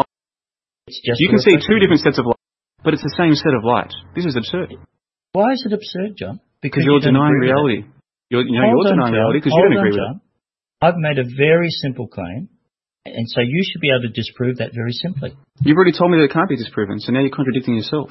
The reason it can't be disproved, John, is because it's correct. Can it be disproved? Well, you would notice that if I said it was a reflection, you would notice that the motion of the stars was not in coordination in the northern and southern hemisphere. So, okay, then I've come up with an idea. What if I was to do a time-lapse photography of the southern celestial pole rotation and then compare that with the same idea in the northern hemisphere? Yeah. What if I was to notice that the stars themselves are not reflections of one another? Okay, so the very interesting thing is that discussion has already been done, and that was the point I was trying to make to you. If you look at there are programs which show the movement of the heavens, of the northern. I'm talking about programs. I'm talking about the very light reflections. If they're reflections, then shouldn't they be a mirror? I'm just saying to you that you'll observe that the movement of those two sets of stars, if you like, are in coordination. What does that mean in coordination? I'm saying, are they going to be an actual mirror of each other? They're a reflection of each other, yeah. So if I see a set of stars making a circle around one pole, I will see the mirror of that in the northern hemisphere. This is your testimony to me. If that's what you see, if that's what you think you see, yeah. No, I'm asking you, is that what I should see, according to your suggestions here? It's not my suggestions, John. I'm just telling you what people have demonstrated that it can be done. Okay, then so hypothetically, if I did this myself, if I took time-lapse from Brisbane, and then I took time-lapse from Chicago, and I noticed that the circles were going around opposite, one clockwise, one anti-clockwise. Yeah. But the stars themselves making these rotations did not in fact mirror one another. They were different sets of stars, different patterns, different colours even. Would that disprove your theory? I think so. Absolutely. Well, now we're getting somewhere, you see. Now we're getting somewhere. Because guess what I can do? I can take time-lapse footage here in Brisbane. I can fly to Chicago, take time-lapse footage, and we can see. Now, let me tell you something, Frank. If I discover that, in fact, it is a mirror of one another, that the rotations, okay, one is clockwise, one's anti-clockwise, but the stars themselves are the same patterns. You know what I would say to you? I would say, I think you might be right, Frank. This might be a reflection. Hallelujah, brother. However, if I was to show you that, in fact, these stars are different patterns, would you, in fact, renounce your belief in flat Earth? Yes. Well, now we have made serious progress. You see, because I'm not invested. Let me tell you, Frank, I could make a lot more money as a flat earther than I do as a skeptic, okay? Skepticism, people hate it. People love stories, they love belief systems. I'm the person who destroys the stories and the belief systems. This is not a very lucrative business. But if I became a flat earther, boy, I would be rolling around in cash. It'd be great. So if what you have just told me leads me to flat earth, then I think this is fantastic news. But I don't think that's what's going to happen. I think we're going to discover that the patterns are different. And then when I show this to you, we will see how you react. But I think most flat earthers will react with some other obfuscation or changing of the story. And the reason I say this is because I've seen this so many times. It's called moving the goalposts. So they will set goalposts. I will kick a goal through the goalposts. And then they will move the goalpost just as the ball goes through. And I'll say, hey, that's cheating. And they'll say, no, you're wrong, JLB. You're the bad guy. I'm like, no, you're moving the goalposts. So let's see if the goalposts are moved once again, because I've destroyed so many flat Earth arguments. I'm probably the world's leading flat Earth skeptic by a long stretch. If you see that they are a reflection, will you become flat Earth? I'll be happy. I'll be calling you and saying, Frank, bro, have the best Chardonnay you can find on ice when I get to Geelong, because we're celebrating, baby. This is going to make me a lot of money. A lot of money. Yeah. But I'm telling you right now, this is probably not going to happen. What's probably going to happen is that I'm going to see different patterns, and you're going to have some excuse ready to go, and so will the other flat earthers. I've got and let me tell you why. John? Flat Earth can be a beautiful thing to believe in. It gives you a sense, because we know the NASA story is bullshit, okay? The spinning ball Earth is in fact a hoax. You know that, I know that. Many of the people listening to this know all of that. But what are we left with in its place? We're left with mystery and wonder. Well, since we were children, we have had no mystery and wonder. We've had answers. We've had a firm understanding of where we are. Even when it was wrong, at least it was firm. Well, now that's gone. What do we put in its place? Some people do what I do and they say, well, I just don't know. All I can give you is a model, that's all. Physical reality itself, I can't get far enough away from it to see it with my own eyes. All I can do is give you a model. That's not enough. They want a story, and Flat Earth is that story, and it feels good. And once you're settled on that, very hard to shake that. It takes a very strong intellectual honesty and desire for truth to let go of Flat Earth once you've let Flat Earth into your brain, I'm afraid. Well, again, I can only make the point that I always make with you, John, that for everything you do in your personal life, you assume the Earth is flat. Now, you may not believe it. You keep telling me that. You may not believe it's flat. You may not believe it's flat. And I keep telling you you're wrong. Well, you may not believe it's flat, but you assume it's flat. No, I don't. Okay, so you haven't. There's not a single skerrick of this Earth that I believe to be flat. You haven't provided me an example of when you don't make that assumption that points of an equal reduced level lie on a flat horizontal plane. I just walk around the Earth as it is. There are hills, there are mountains. I like to walk up mountains. These mountains are not flat. So what you're saying is absurd. That's not what I said. That's not what I said. You're saying that I assume the Earth to be flat. Where do I assume the Earth to be flat? I said that you assume... Where does this happen? Why would I do such a thing? I would be tripping over and breaking my ankles all the time if I assumed the Earth... Are you going to keep talking over me, or are you going to listen?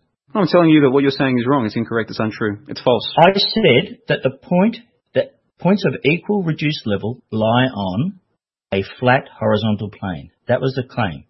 And you assume that, whether you realise it or not. No, I assume no such thing. If I assumed the Earth was flat here in Brisbane, I would be tripping over all the time. People would think that I was mentally handicapped. How come he can't walk? Nothing to Try to walk up a hill if you want to assume it's flat. It's got nothing to do with points of an You'd be in a lot of trouble. RL lying on a flat horizontal plane. If that's what you assume, maybe you get away with that down there.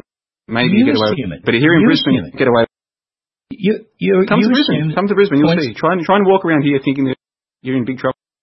All points that are of the same height above sea level lie on a flat horizontal plane. It'd be like walking on jelly. Like a man in Brisbane assuming the Earth is flat. John, it'd be like trying to walk on jelly, wobbling around all the time. In denial. You're not listening to what I'm saying, and you're not refuting my claim. You're telling me that I assume things that I don't assume. You are being... That I can't assume. I can't you are behaving with like... this world here in Brisbane, assuming it's flat. Nobody can. Tell me what you're behaving like now. I'm going to make a very clear statement for you, and you can either say it's false or true. I'm going to say to you that you assume that all points of an equal reduced level, an equal distance above or below sea level, lie on a flat horizontal plane. Do you agree that you assume that or not? No, I disagree. I've already told you like 5 times. Okay, and so when do you apply this non-assumption? What's the assumption you do apply when you dig a drain? I just observe the Earth and walk accordingly. So some places are high, some places are low. I walk up a hill. I walk down a hill. So those points that are up, are they none of these places are flat. Level? No, not flat whatsoever. Now, perhaps in the desert, in the Nevada desert, perhaps there you can assume that the Earth is flat for that particular part of the Earth. Have you got any idea what reduced level is? You don't know, do you? Explain That's it to me. the problem here. Well, you're the one telling me about these assumptions, and now you have to explain to me what the words are that I'm assuming. So this is reduced level is the word given to a point of a particular distance above or below. Doesn't it seem strange you have to explain to me the words that you're saying that I assume? Can't you see how absurd this is as well? All I can see is that you are being... JLB, you assume things. Hold on a second. You don't even understand what you assume. Goodness gracious, I'm in a lot of trouble here. You're being very difficult. You're not quite sure what it is you're trying to achieve. And I'm glad because other people are hearing it as well. I'm glad too. You accuse me I wouldn't have this conversation if it wasn't of being a shill or whatever it is. But the reason that I find you a person that needs to be taken to task is precisely for these reasons. Firstly, we talked about you calling the Bible a hoax. Now you're refusing to understand what is meant by flatness. You're being deliberately, what would you call it? You're the one telling me about the assumptions in my head. I think we could just call you narky.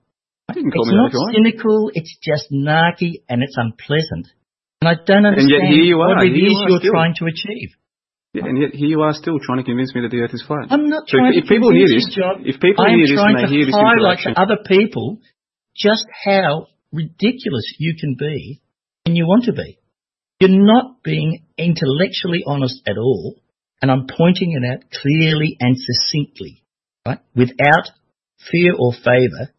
And this is why, when you ask why people attack you, I'm attacking you now. This is called an attack. Right? I am going at you hard for these 2 reasons. I've just talked about the Bible. I've just talked about the Bible, why you said, how you said it's a hoax, but yet you don't mean it's a hoax. You just mean the genesis of how it was written was a hoax. Very important technical point. Then we've talked about what flatness is. Flatness is about how the points of a particular reduced level shape themselves. Are they in a sphere or are they on a flat horizontal curve? That's what the debate is about. It's not about anything else. It's not about you being a smarty and saying, I walk up hills and down dale. That's not what it's about. So, the reason that you're being narky is because, as I've said to you before, when I beat you intellectually in an argument, you don't like it.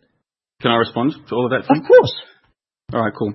So, yeah, people will hear this conversation and they'll hear me chatting with a person who is trying to convince me that the Bible is, what's in the Bible is true and that the Earth has a firmament and that the Earth is flat. And they will hear me pointing out how these things are, in my opinion, not true. And then they'll make up their own mind as to whether or not these things are true.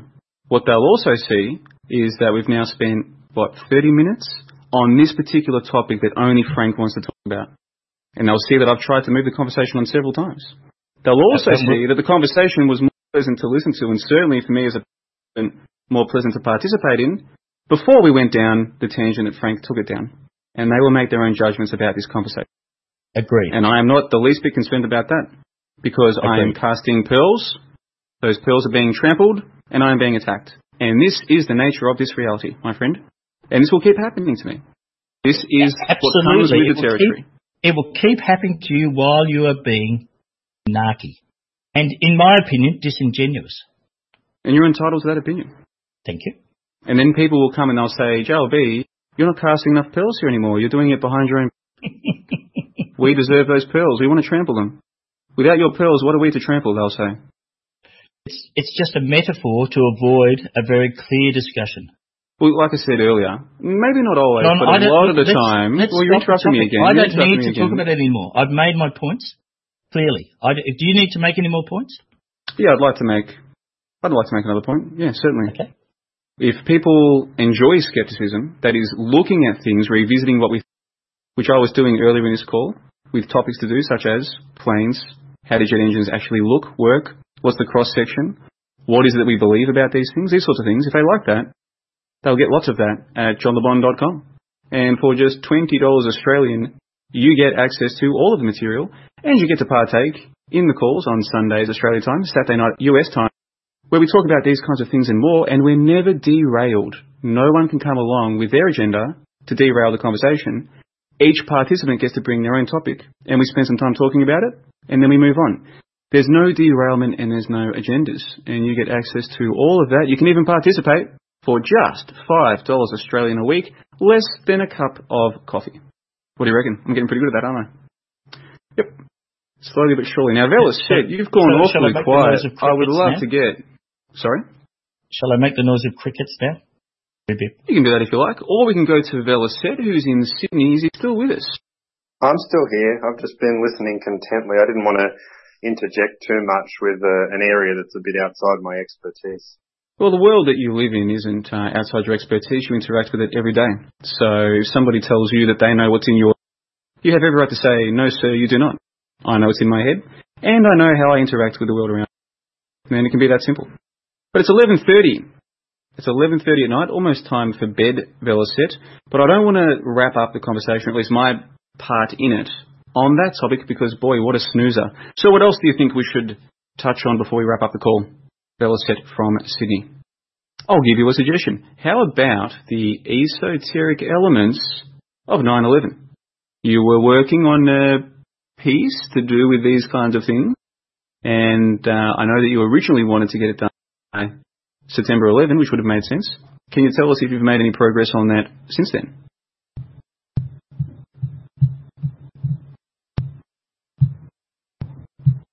Sorry, how much of that did you hear? My audio is getting a bit weird. None of it. I didn't hear a single thing. No. Just give me 5 seconds. I'll just move to my computer. Can you hear me now?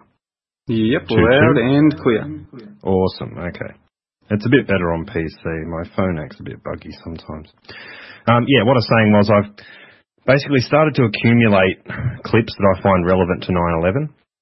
So it doesn't just have to be mainstream films. It's, sort of visual material I come across on YouTube and just things that show themselves to me while I'm researching this stuff. So I've spent about a month now just basically curating all these clips and cutting them and getting them prepared to put into one final project. So I haven't finished the project part of it yet, but I've got all the clips, all the different bits I want to include all lined up and ready to go. So when I have a chance to sit down and finish that, I hope at the end it'll be about a half-hour visual representation of all the esoteric elements of 9/11. And I don't know who it's going to be of value to. Like, I don't think it's the kind of thing you're going to show to, any kind of normie to make them aware of some of this stuff. I think for most people, they just write it off as coincidence. But for me, I think it's of value in this scene for people to look at it and see how many connections there are. And for me, it's enough to disprove that this is all just by chance. Is there a part of you that still thinks that maybe this is all so-called coincidence and maybe you're reading too far into it? Does that thought still go through your mind?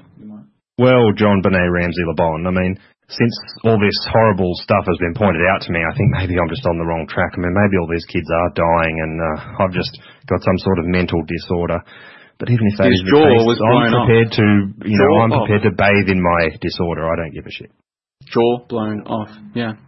Yeah. It's weird. I wonder It brings what us back to where we started. Yeah, I wonder what effect that would have. And we're just getting feedback. Are you wearing headphones or have you got us on the computer speaker? But sorry, there's two John LeBons at the moment, which is two John LeBons too many for most. There we go.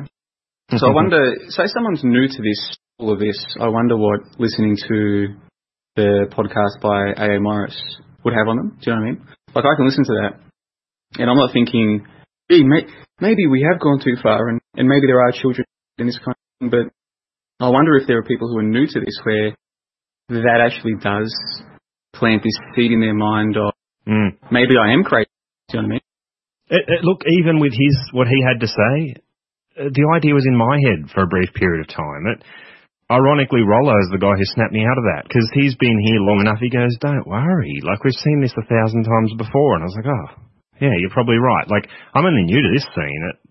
There was part of me that was like, man, like, maybe I've got it all wrong. Like, it's so bizarre that we end up doubting ourselves. But at the end of the day, I'm comfortable with who I am and what I believe. I don't need to be worried about things being portrayed a certain way. And I think there were some people on Hoaxbusters suggesting that it's the Marcus Allen scenario. Maybe his wife found out and it's just a sudden turn to kind of cover everything he's been up to in the last year. But, is that what I say that jokingly, but I say that jokingly, but I mean, there could be a bit of truth to that. Like, it's a very long art project if that's the case. Is that the suggestion at Hoaxbusters, that this is like an about face to how do you put it, to appease like a family member? Possibly, yeah. Wow, that's an interesting suggestion. Yeah. See, and look, I admitted this when I left that comment on Ab's very cleverly post. In the comment I said, when I was listening to those podcasts, me that, like, I think we all we are, like, intrigued isn't enough. Like, there's more to it than that.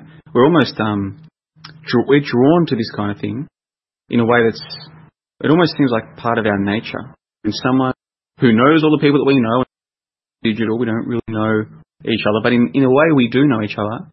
When one person is just dishing the dirt on everyone, it's, there's something about it that seems to draw us, or at least I think it draws most of us to listen.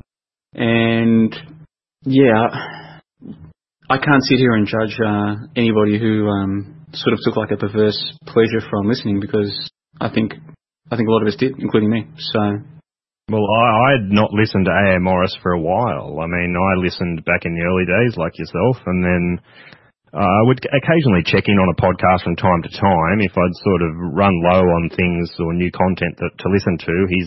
I'm subscribed to his podcast, so it would always be there if I wanted to check in on it. And just by coincidence, I checked in during the Orbit series that he was doing, the space rocket stuff.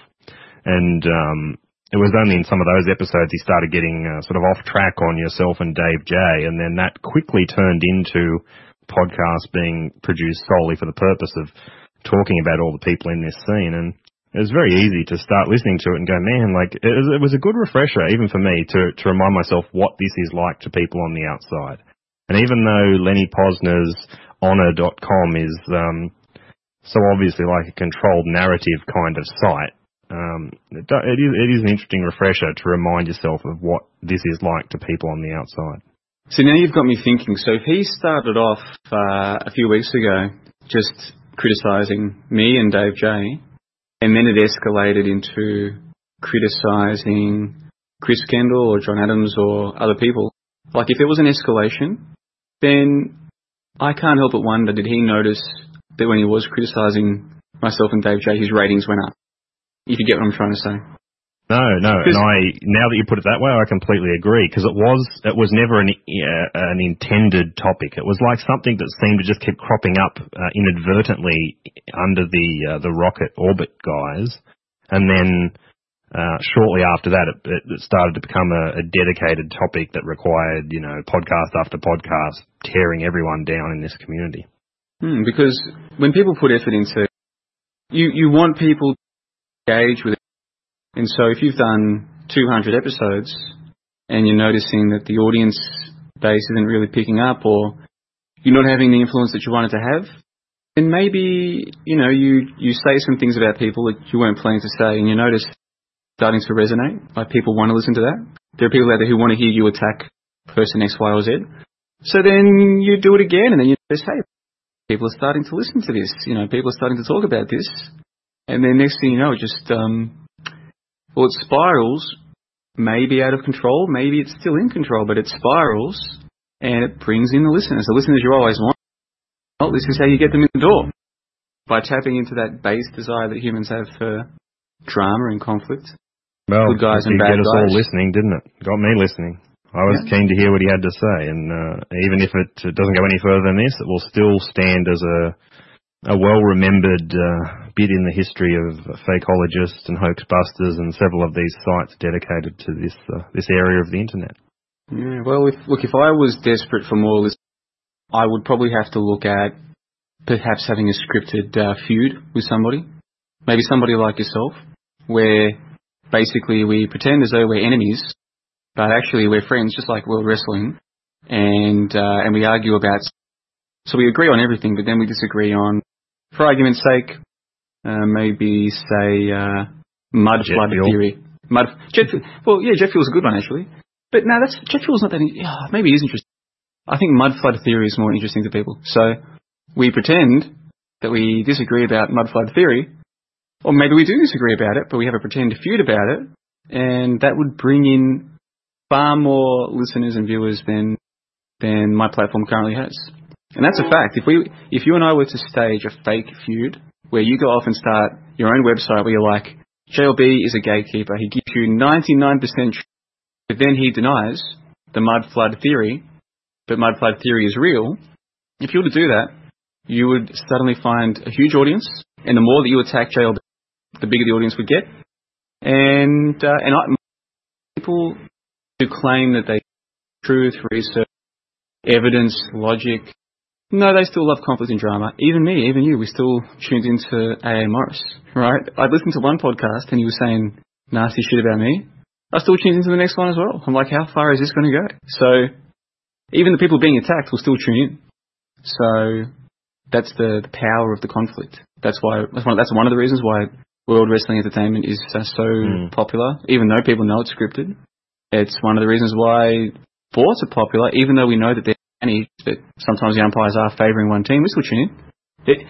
That doesn't even, the fact that the umpires are sort of manipulating the outcome sometimes doesn't actually take away from the spectacle. If anything, it adds to it. Because then the baddies are whoever getting favoured by the umpire. Like, it actually, the corruption feeds into the narrative anyway. Wow, they won against the odds. The league seemed to be favouring against them, and they still won, right? So even when people know it's semi-scripted, they still tune in. They still love it. It seems to be part of what we are. Well, the amount of people on hoaxbusters and fakeologists and, Peace of Mindful and all these that were going to talk about it either way means that people are going to have to stay up to date. Like, I mean, I prefer to be up to date on A.A. Morris because I'm going to be doing a show tomorrow night with several Australian guys doing a fakeologist roundtable. So, I mean, it's going to be a topic of discussion. And if you want to be in the loop, you can't miss out on that. So it's almost, you sort of got your dead to rights to listen to it because that's what the discussion is going to be about for the next, couple of weeks. So is he still putting out podcasts? I haven't checked in the last 24, maybe 48 hours, but the last one I saw was him saying final podcast. I haven't bothered to check back since that. What episode was that? He stopped using numbers. Sure. He started just using names with no numbers. Ah, I see. Yeah. So episode 228 wasn't his last. He's actually been putting out like shorter things since then. Yeah, it's been a series of short, some of them are like a minute long, others are like half an hour long, but not the original 2-hour episode format that he had. So the more, because I haven't listened to any of these more recent ones, been addressing the response. Because like the ones that I listened to, it seemed like that was just him talking to his microphone. It wasn't responding to what people had said to or about him. Has he started responding to the... as far as I've heard, no, not as yet. It's all monologue with current understanding of things. That'll boost his audience even further if he starts throwing in, well, I saw that this person said that. I saw that this person said this. That'll just boost, that'll take it to a whole new level, won't it? Because then it becomes almost interactive in the sense that you listen to one of his episodes and then you talk about it, knowing that whatever you say might that adds a whole new and like, am I going to be next? You know what I mean? Obviously, people like myself and John Adams and Jay Dyer, we're already on the chopping block. But who's going to be next? You know, people will be listening. Maybe you could be next, fellas. You could be next on the chopping block. And another thing, I know that Velocet has been collaborating with JLB. And you know what? Velocet also. And you listened to it, wouldn't you? If I sent you a text message saying, hey bro, get this, I went and listened to the latest Morris, and you come up, I guarantee you'll be more interested to listen to that call, to that podcast. Oh, no doubt. We had this discussion this morning. There's been a few great chats lately on Fakeologist with Dave J and a few people that are regularly there in the morning Australia time. And they're not usually recorded because it's one of those things where I think Dave J has kept it kind of real in the sense that we don't need to preserve this moment. Let's all learn in the moment and just leave it at that. But that's its own story. But yeah, besides what we were discussing today was that, I would be. Part of me would like to be acknowledged, like to be considered a player at Fakeologist. Like I'd like if I was mentioned, I'd be like, oh, well, at least I'm considered part of the Fakeologist crowd. But another part of me, it's really 50-50. Like part of me would be also kind of disturbed that I'd also been targeted in this, and it would make me look closely at my communication and what I'm doing on the internet thing, because I've been identified as someone who's batshit insane and claiming things that, about Sandy Hook or whatever other hoax it is that he wants to have a go at people over. Yeah, but you'd still tune in, definitely. And if you said to me, if I got a message from you tomorrow morning, if I got a message from you tomorrow saying, hey Joe, you should hear the latest Morris podcast, you think he was going easier than you before? Bro, he has turned up the dial to 10. I'm like, sweet, I'm going to have to listen to this later today. Do you know what I mean? Like, and who wouldn't? Who wouldn't? It's so ridiculous when you actually think about it. And there is a part of you, and I'm glad that you said that. There's probably a part of you that's kind of feeling left out at the moment. It's like, you're not considered important enough to be attacked yet. So I made that crack at Napoleon the other night. All of a sudden, out of nowhere, he's done a few podcasts, right off the tail of the A.M. Morris thing. I thought he must have felt left out. He wants to be targeted.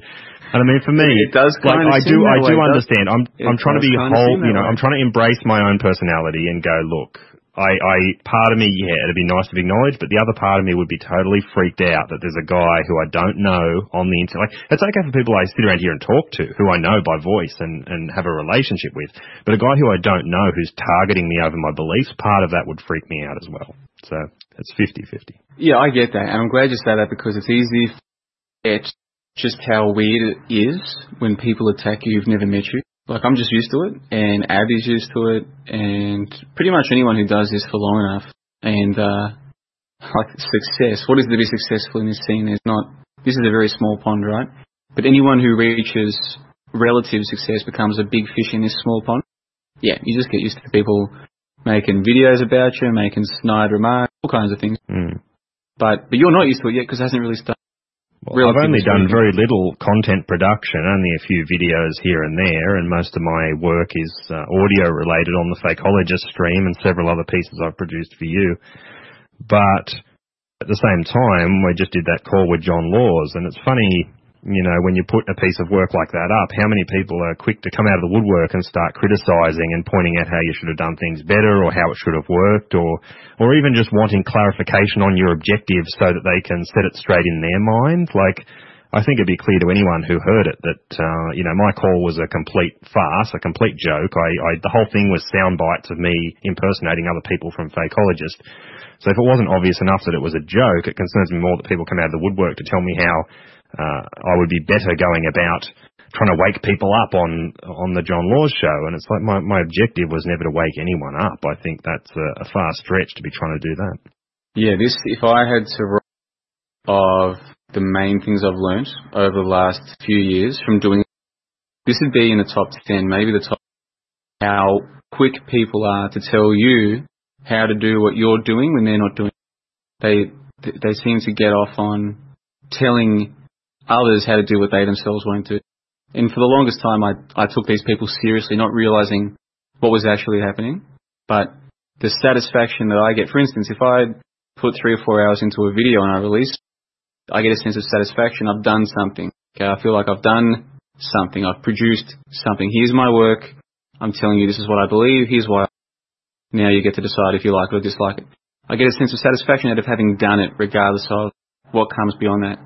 There are people who get that same sense of satisfaction from telling you how to do it. So they're not putting in the hours, they're not putting in the time, but they derive the same satisfaction just from telling you, because then in their mind it's like, it's better than doing it. They're telling someone else who's doing it anyway how to do it better. So it's not really about helping you, it's actually about making them feel good, when in most cases they're lazy, they're doing nothing. They're not calling to John Laws to show you how to speak to John Laws, they will tell you how to do it. And once you actually understand why they're doing this, it changes everything. But it took me so long to realize, so long. Just let people tell me how to do my thing, and I'm like, hold on, no one else is doing my thing. What right does anyone have to tell me how to do my thing? No one else is doing it.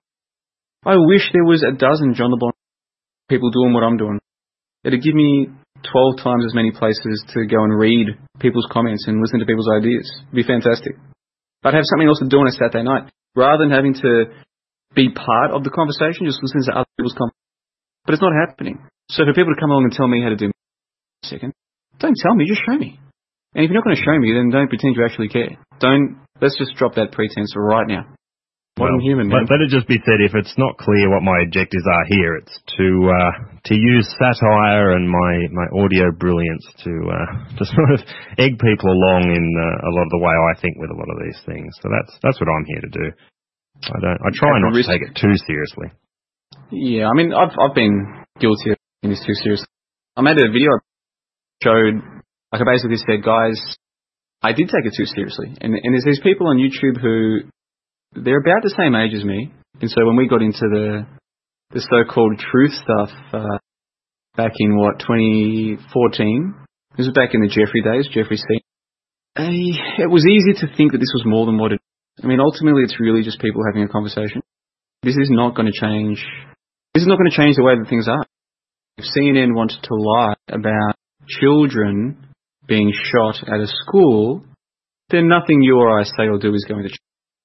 And I think once you see that, once you accept that, it's easier to not take it too seriously. I think it's easier once you pull yourself out of this idea that any of this is going to change the world. It doesn't work that way. But when you first get here, it's easy to think, oh no, we're going to show them the truth. Look at this father who's laughing. He's laughing, smiling, smiling. Robbie Park is laughing, man.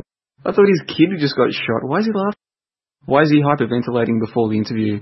Why is he using these techniques that seem similar to what an actor would do? If he's a real dad, didn't his kid just die? Why is he laughing? Once you understand that, yeah, it is a joke, but most of the so-called humans will never get it, ever. It's easy to pull yourself out of the. But then again, man, we don't have the. I mean, could you imagine what would happen? Hypothetically, I'm not saying this is the case. I have no idea what's going on with that guy. But hypothetically, if you were podcasting and your wife didn't care, but then one day she overheard one, she didn't care. But then one day she overheard your podcast and she was horrified by what she was hearing, and she did sort of threaten to leave or to whatever. Can you imagine how tough that would be for a guy in that situation? See me, I've got no one telling me what to do. I can do whatever the hell I want. Anytime, anywhere, I can do whatever I want. No external pressure in that sense. But there are people who have found themselves in situations where they are being told what to do by their partners or by their friends, potentially environment. That would be tough, man. And I fully admit I can't really, when you're in a trial, your parents tell you what you can do, but at a certain point, you leave home and you make your own decisions. And so I don't have any of this external pressure. But I can see how some people, they would really struggle with this, wouldn't they? Well, it'd be like I'm sure A.A. Morris will listen to this, like he's listened to every other little tidbit that's happened on this small corner of the internet. So maybe. Do you think he's listening? Something he might address at some point in time. Do you think he would listen to this? Do you reckon? I'm not on the premise that we want it, because it'd be too much. I mean, he'd have too much reading to do and too much listening to do to hear response to what he's done. He's sent ripples through the whole scene, hasn't he? He's paying such close attention to everything else that's been done. Why wouldn't he be paying attention sort of when it matters most to him flipping the script? That's a good point. Well, if you knew for a fact that he was listening, would there be anything that you would be wanting to communicate to him? And pardon my voice, by the way. Yeah. What I'll communicate to him is tune in just under 24 hours from now to fakeologist.com audio chat live stream, where several great Australian roundtable hosts will be joining in to commentate on the AA Morris series of podcasts. And we have plenty of audio and material planned for that show, and we look forward to it, and I look forward to it. All right, so I won't be able to, I don't think you guys will need me there. It sounds like you've got everything planned and ready to go to listening to this. Can you give me an idea of expecting that call to take? Sorry, can you repeat that? You just broke up a bit. Yeah, sorry. I'm asking, in your mind, do you have an idea of what that call is going to, like the direction or the angle that you're going to take with it? No, not specifically. I mean, I've got various clips and pieces that I want to play, and several of the people who have volunteered to come along and be part of the show, they've got specific angles that they want to talk about, but I guess part of the production value is the fact that we have actually tried to refrain as much as possible from talking about it. And tonight, the earlier part of tonight's conversation probably went contrary to that, because we've all tried to avoid speaking about it too much, so our ideas remain fresh for the night. I see. So you've been holding back. You've been holding back the good stuff. You want to say that? I wouldn't say I've been very upfront tonight with my opinions and anything I've thrown in, but for the most part, like I already had in mind that we'd be doing another 4-hour show similar to last week. So, but I mean, I'm just a sound effects guy. I just play things and sort of help move the chat and the satire along. I mean, it's up to our panel to have their ideas and things ready to go. So, from what I've heard, not many people have spoken. The people that are going to be on the show tomorrow haven't spoken too much about that. Interesting. Because, what you are said is facilitating and helping to, I suppose, propagate the opinions of people who are saying that no children died at a school tragedy. And if someone's jaw did get blown off, it's a pretty big deal, isn't it? It's a big call to make, it is. But I mean, at some point you got to stand up and stand by what you believe, right? Well, do you? Do you have to? You can't just float through life, never stepping out of turn and never trampling on anybody's belief systems and just going along to get along. And I mean, there's a saying in Chinese that basically translates to the nail that sticks out is the one that gets hit. Do you know what I mean? It's like a loose translation. With that saying. Yeah, and I mean, maybe the Chinese stole it from English too. That's another thing to understand. A lot of these sayings we say it came from. How would you even know unless you looked into it? Genesis, right? Confucius say. Yeah, exactly. So confuse us. I read that recently on. Yeah, the funny thing is, Confucius, he's also a hoax. Same as Sun Tzu. They're all hoaxes. And when people hear me say this, at first they think I'm joking. It's like, no, just look into it, guys. Just take the time, set aside an afternoon. But no, people are too busy to set aside an afternoon. What I call the provenance of the text. Too busy. And it's like, well, what are people busy doing exactly? What are people busy doing? But anyway, yeah, look into it. But the point is, yeah, if you won't get attacked, people won't think you're crazy, people won't care. So maybe, Well, my thing has always been, if I've got, some of those shows I listen back to with the sound effects and the bits and pieces, I enjoy it so much. I mean, that's what I was born to do, evidently. I mean, it's what I have a talent for, and if I get entertainment out of it, I hope someone else does. And, the best way to put some of these messages out there is just with a bit of satire, and I believe it's not going to benefit us to take it too seriously with this kind of stuff going on. There's been so much weird full moon activity going on in these forums lately. It should be good fun to have a laugh about it, and we've got a great panel that'll do that. Can you announce some people who'll be on the?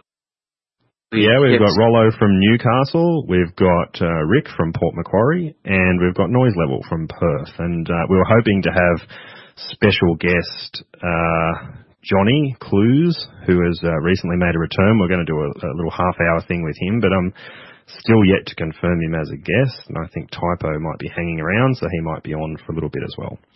So we're trying to keep it sort of like a set panel and then just have people on for half an hour at a time. And this is becoming like a weekly show. Well, if it continues to go as well as the last one did, I mean, the last one was just a very sort of rough cut of an early iteration of what I'd like the show to be. So if I can continue to have the sort of creative control I do, hopefully it'll grow into something that will be akin to what Rollo calls Hoaxbusters maybe 3 or 4 years ago.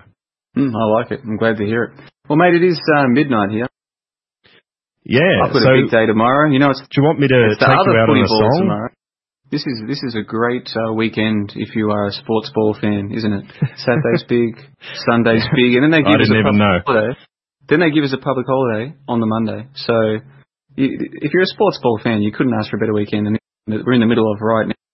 So hopefully the listeners can forgive me if my voice has just left me for the last 20 minutes. But I've enjoyed this call. I've got to say, Velocet, it's really very good. It's it went all over the place. We talked about the jet fuel hoax, as some people call it. We spoke about technology, the effect it's having on us. We spoke a little bit about Scripture, the Bible, flat Earth. What else did we cover today? Oh, of course, the AMR's drama, the human desire for drama and conflict and these kinds of things. Which I'm saying right now, I'm not a the lotto hoax, yeah. Advertising in football. Advertising and the goodwill of BHP Billiton and professional footballers eating Hungry Jack. Good stuff. See, it's gone all over the place, man, hasn't it? It's been. It has indeed. But I've got a song we can back time out to Ab's Fakeologist bumper. And I just thought of this song. There was one point at which Frank and you both agreed on the creation of the Bible being sort of, a few hundred years ago. And Frank said, "Hallelujah." So I thought there'd be a perfect song to take us out in that regard. So I won't tell you what it is just yet. You'll be able to hear it. But on the 29th of September... just before you do that, Yeah, sure. JLB Chats. I think this is going to be JLB Chats number 10, I think. So let me just check that, actually. Yeah, it is. The last one I saw was 9. Sweet. Well, this is going to be number 10, my friend. So I have to say a big thanks to you. Glad to see it's going well. And a big thanks to you, Velocet. So to Frank, to who else were we joined by? There were a few people who didn't speak, weren't there? So Rollo just cut in for a bit, but he was on the call before you got here. So thanks to Rollo. We also had Fast Value was in the stream at one point, and Tom Dalpro, but they didn't speak. Didn't hear from them, but thanks to Fakeologist, thanks to Ab, thanks to everyone who makes this website possible. And there's plenty more content like this .com, but I'll leave it there. So I'll let you take us out, Velocet. I'm sure this is going to be hit or miss. No worries. It's now the 30th. We've just passed midnight. So 30th of September 2018, from Dr. Alban, it's Sing Hallelujah, Frank's favourite word. You're listening to Fakeologist.com, and if you wish to donate, it's only $1.19 per month to sponsor the site. You'll find that on the right-hand column of Fakeologist.com. Thanks for listening, people. Have a good one.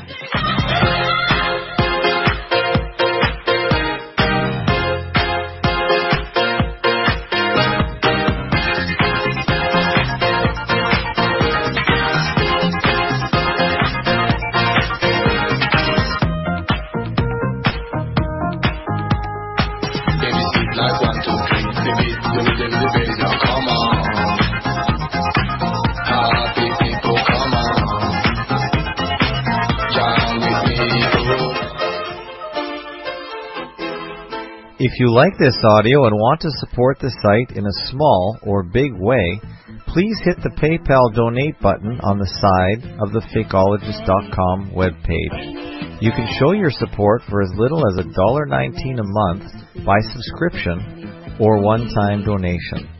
Thank you for your support.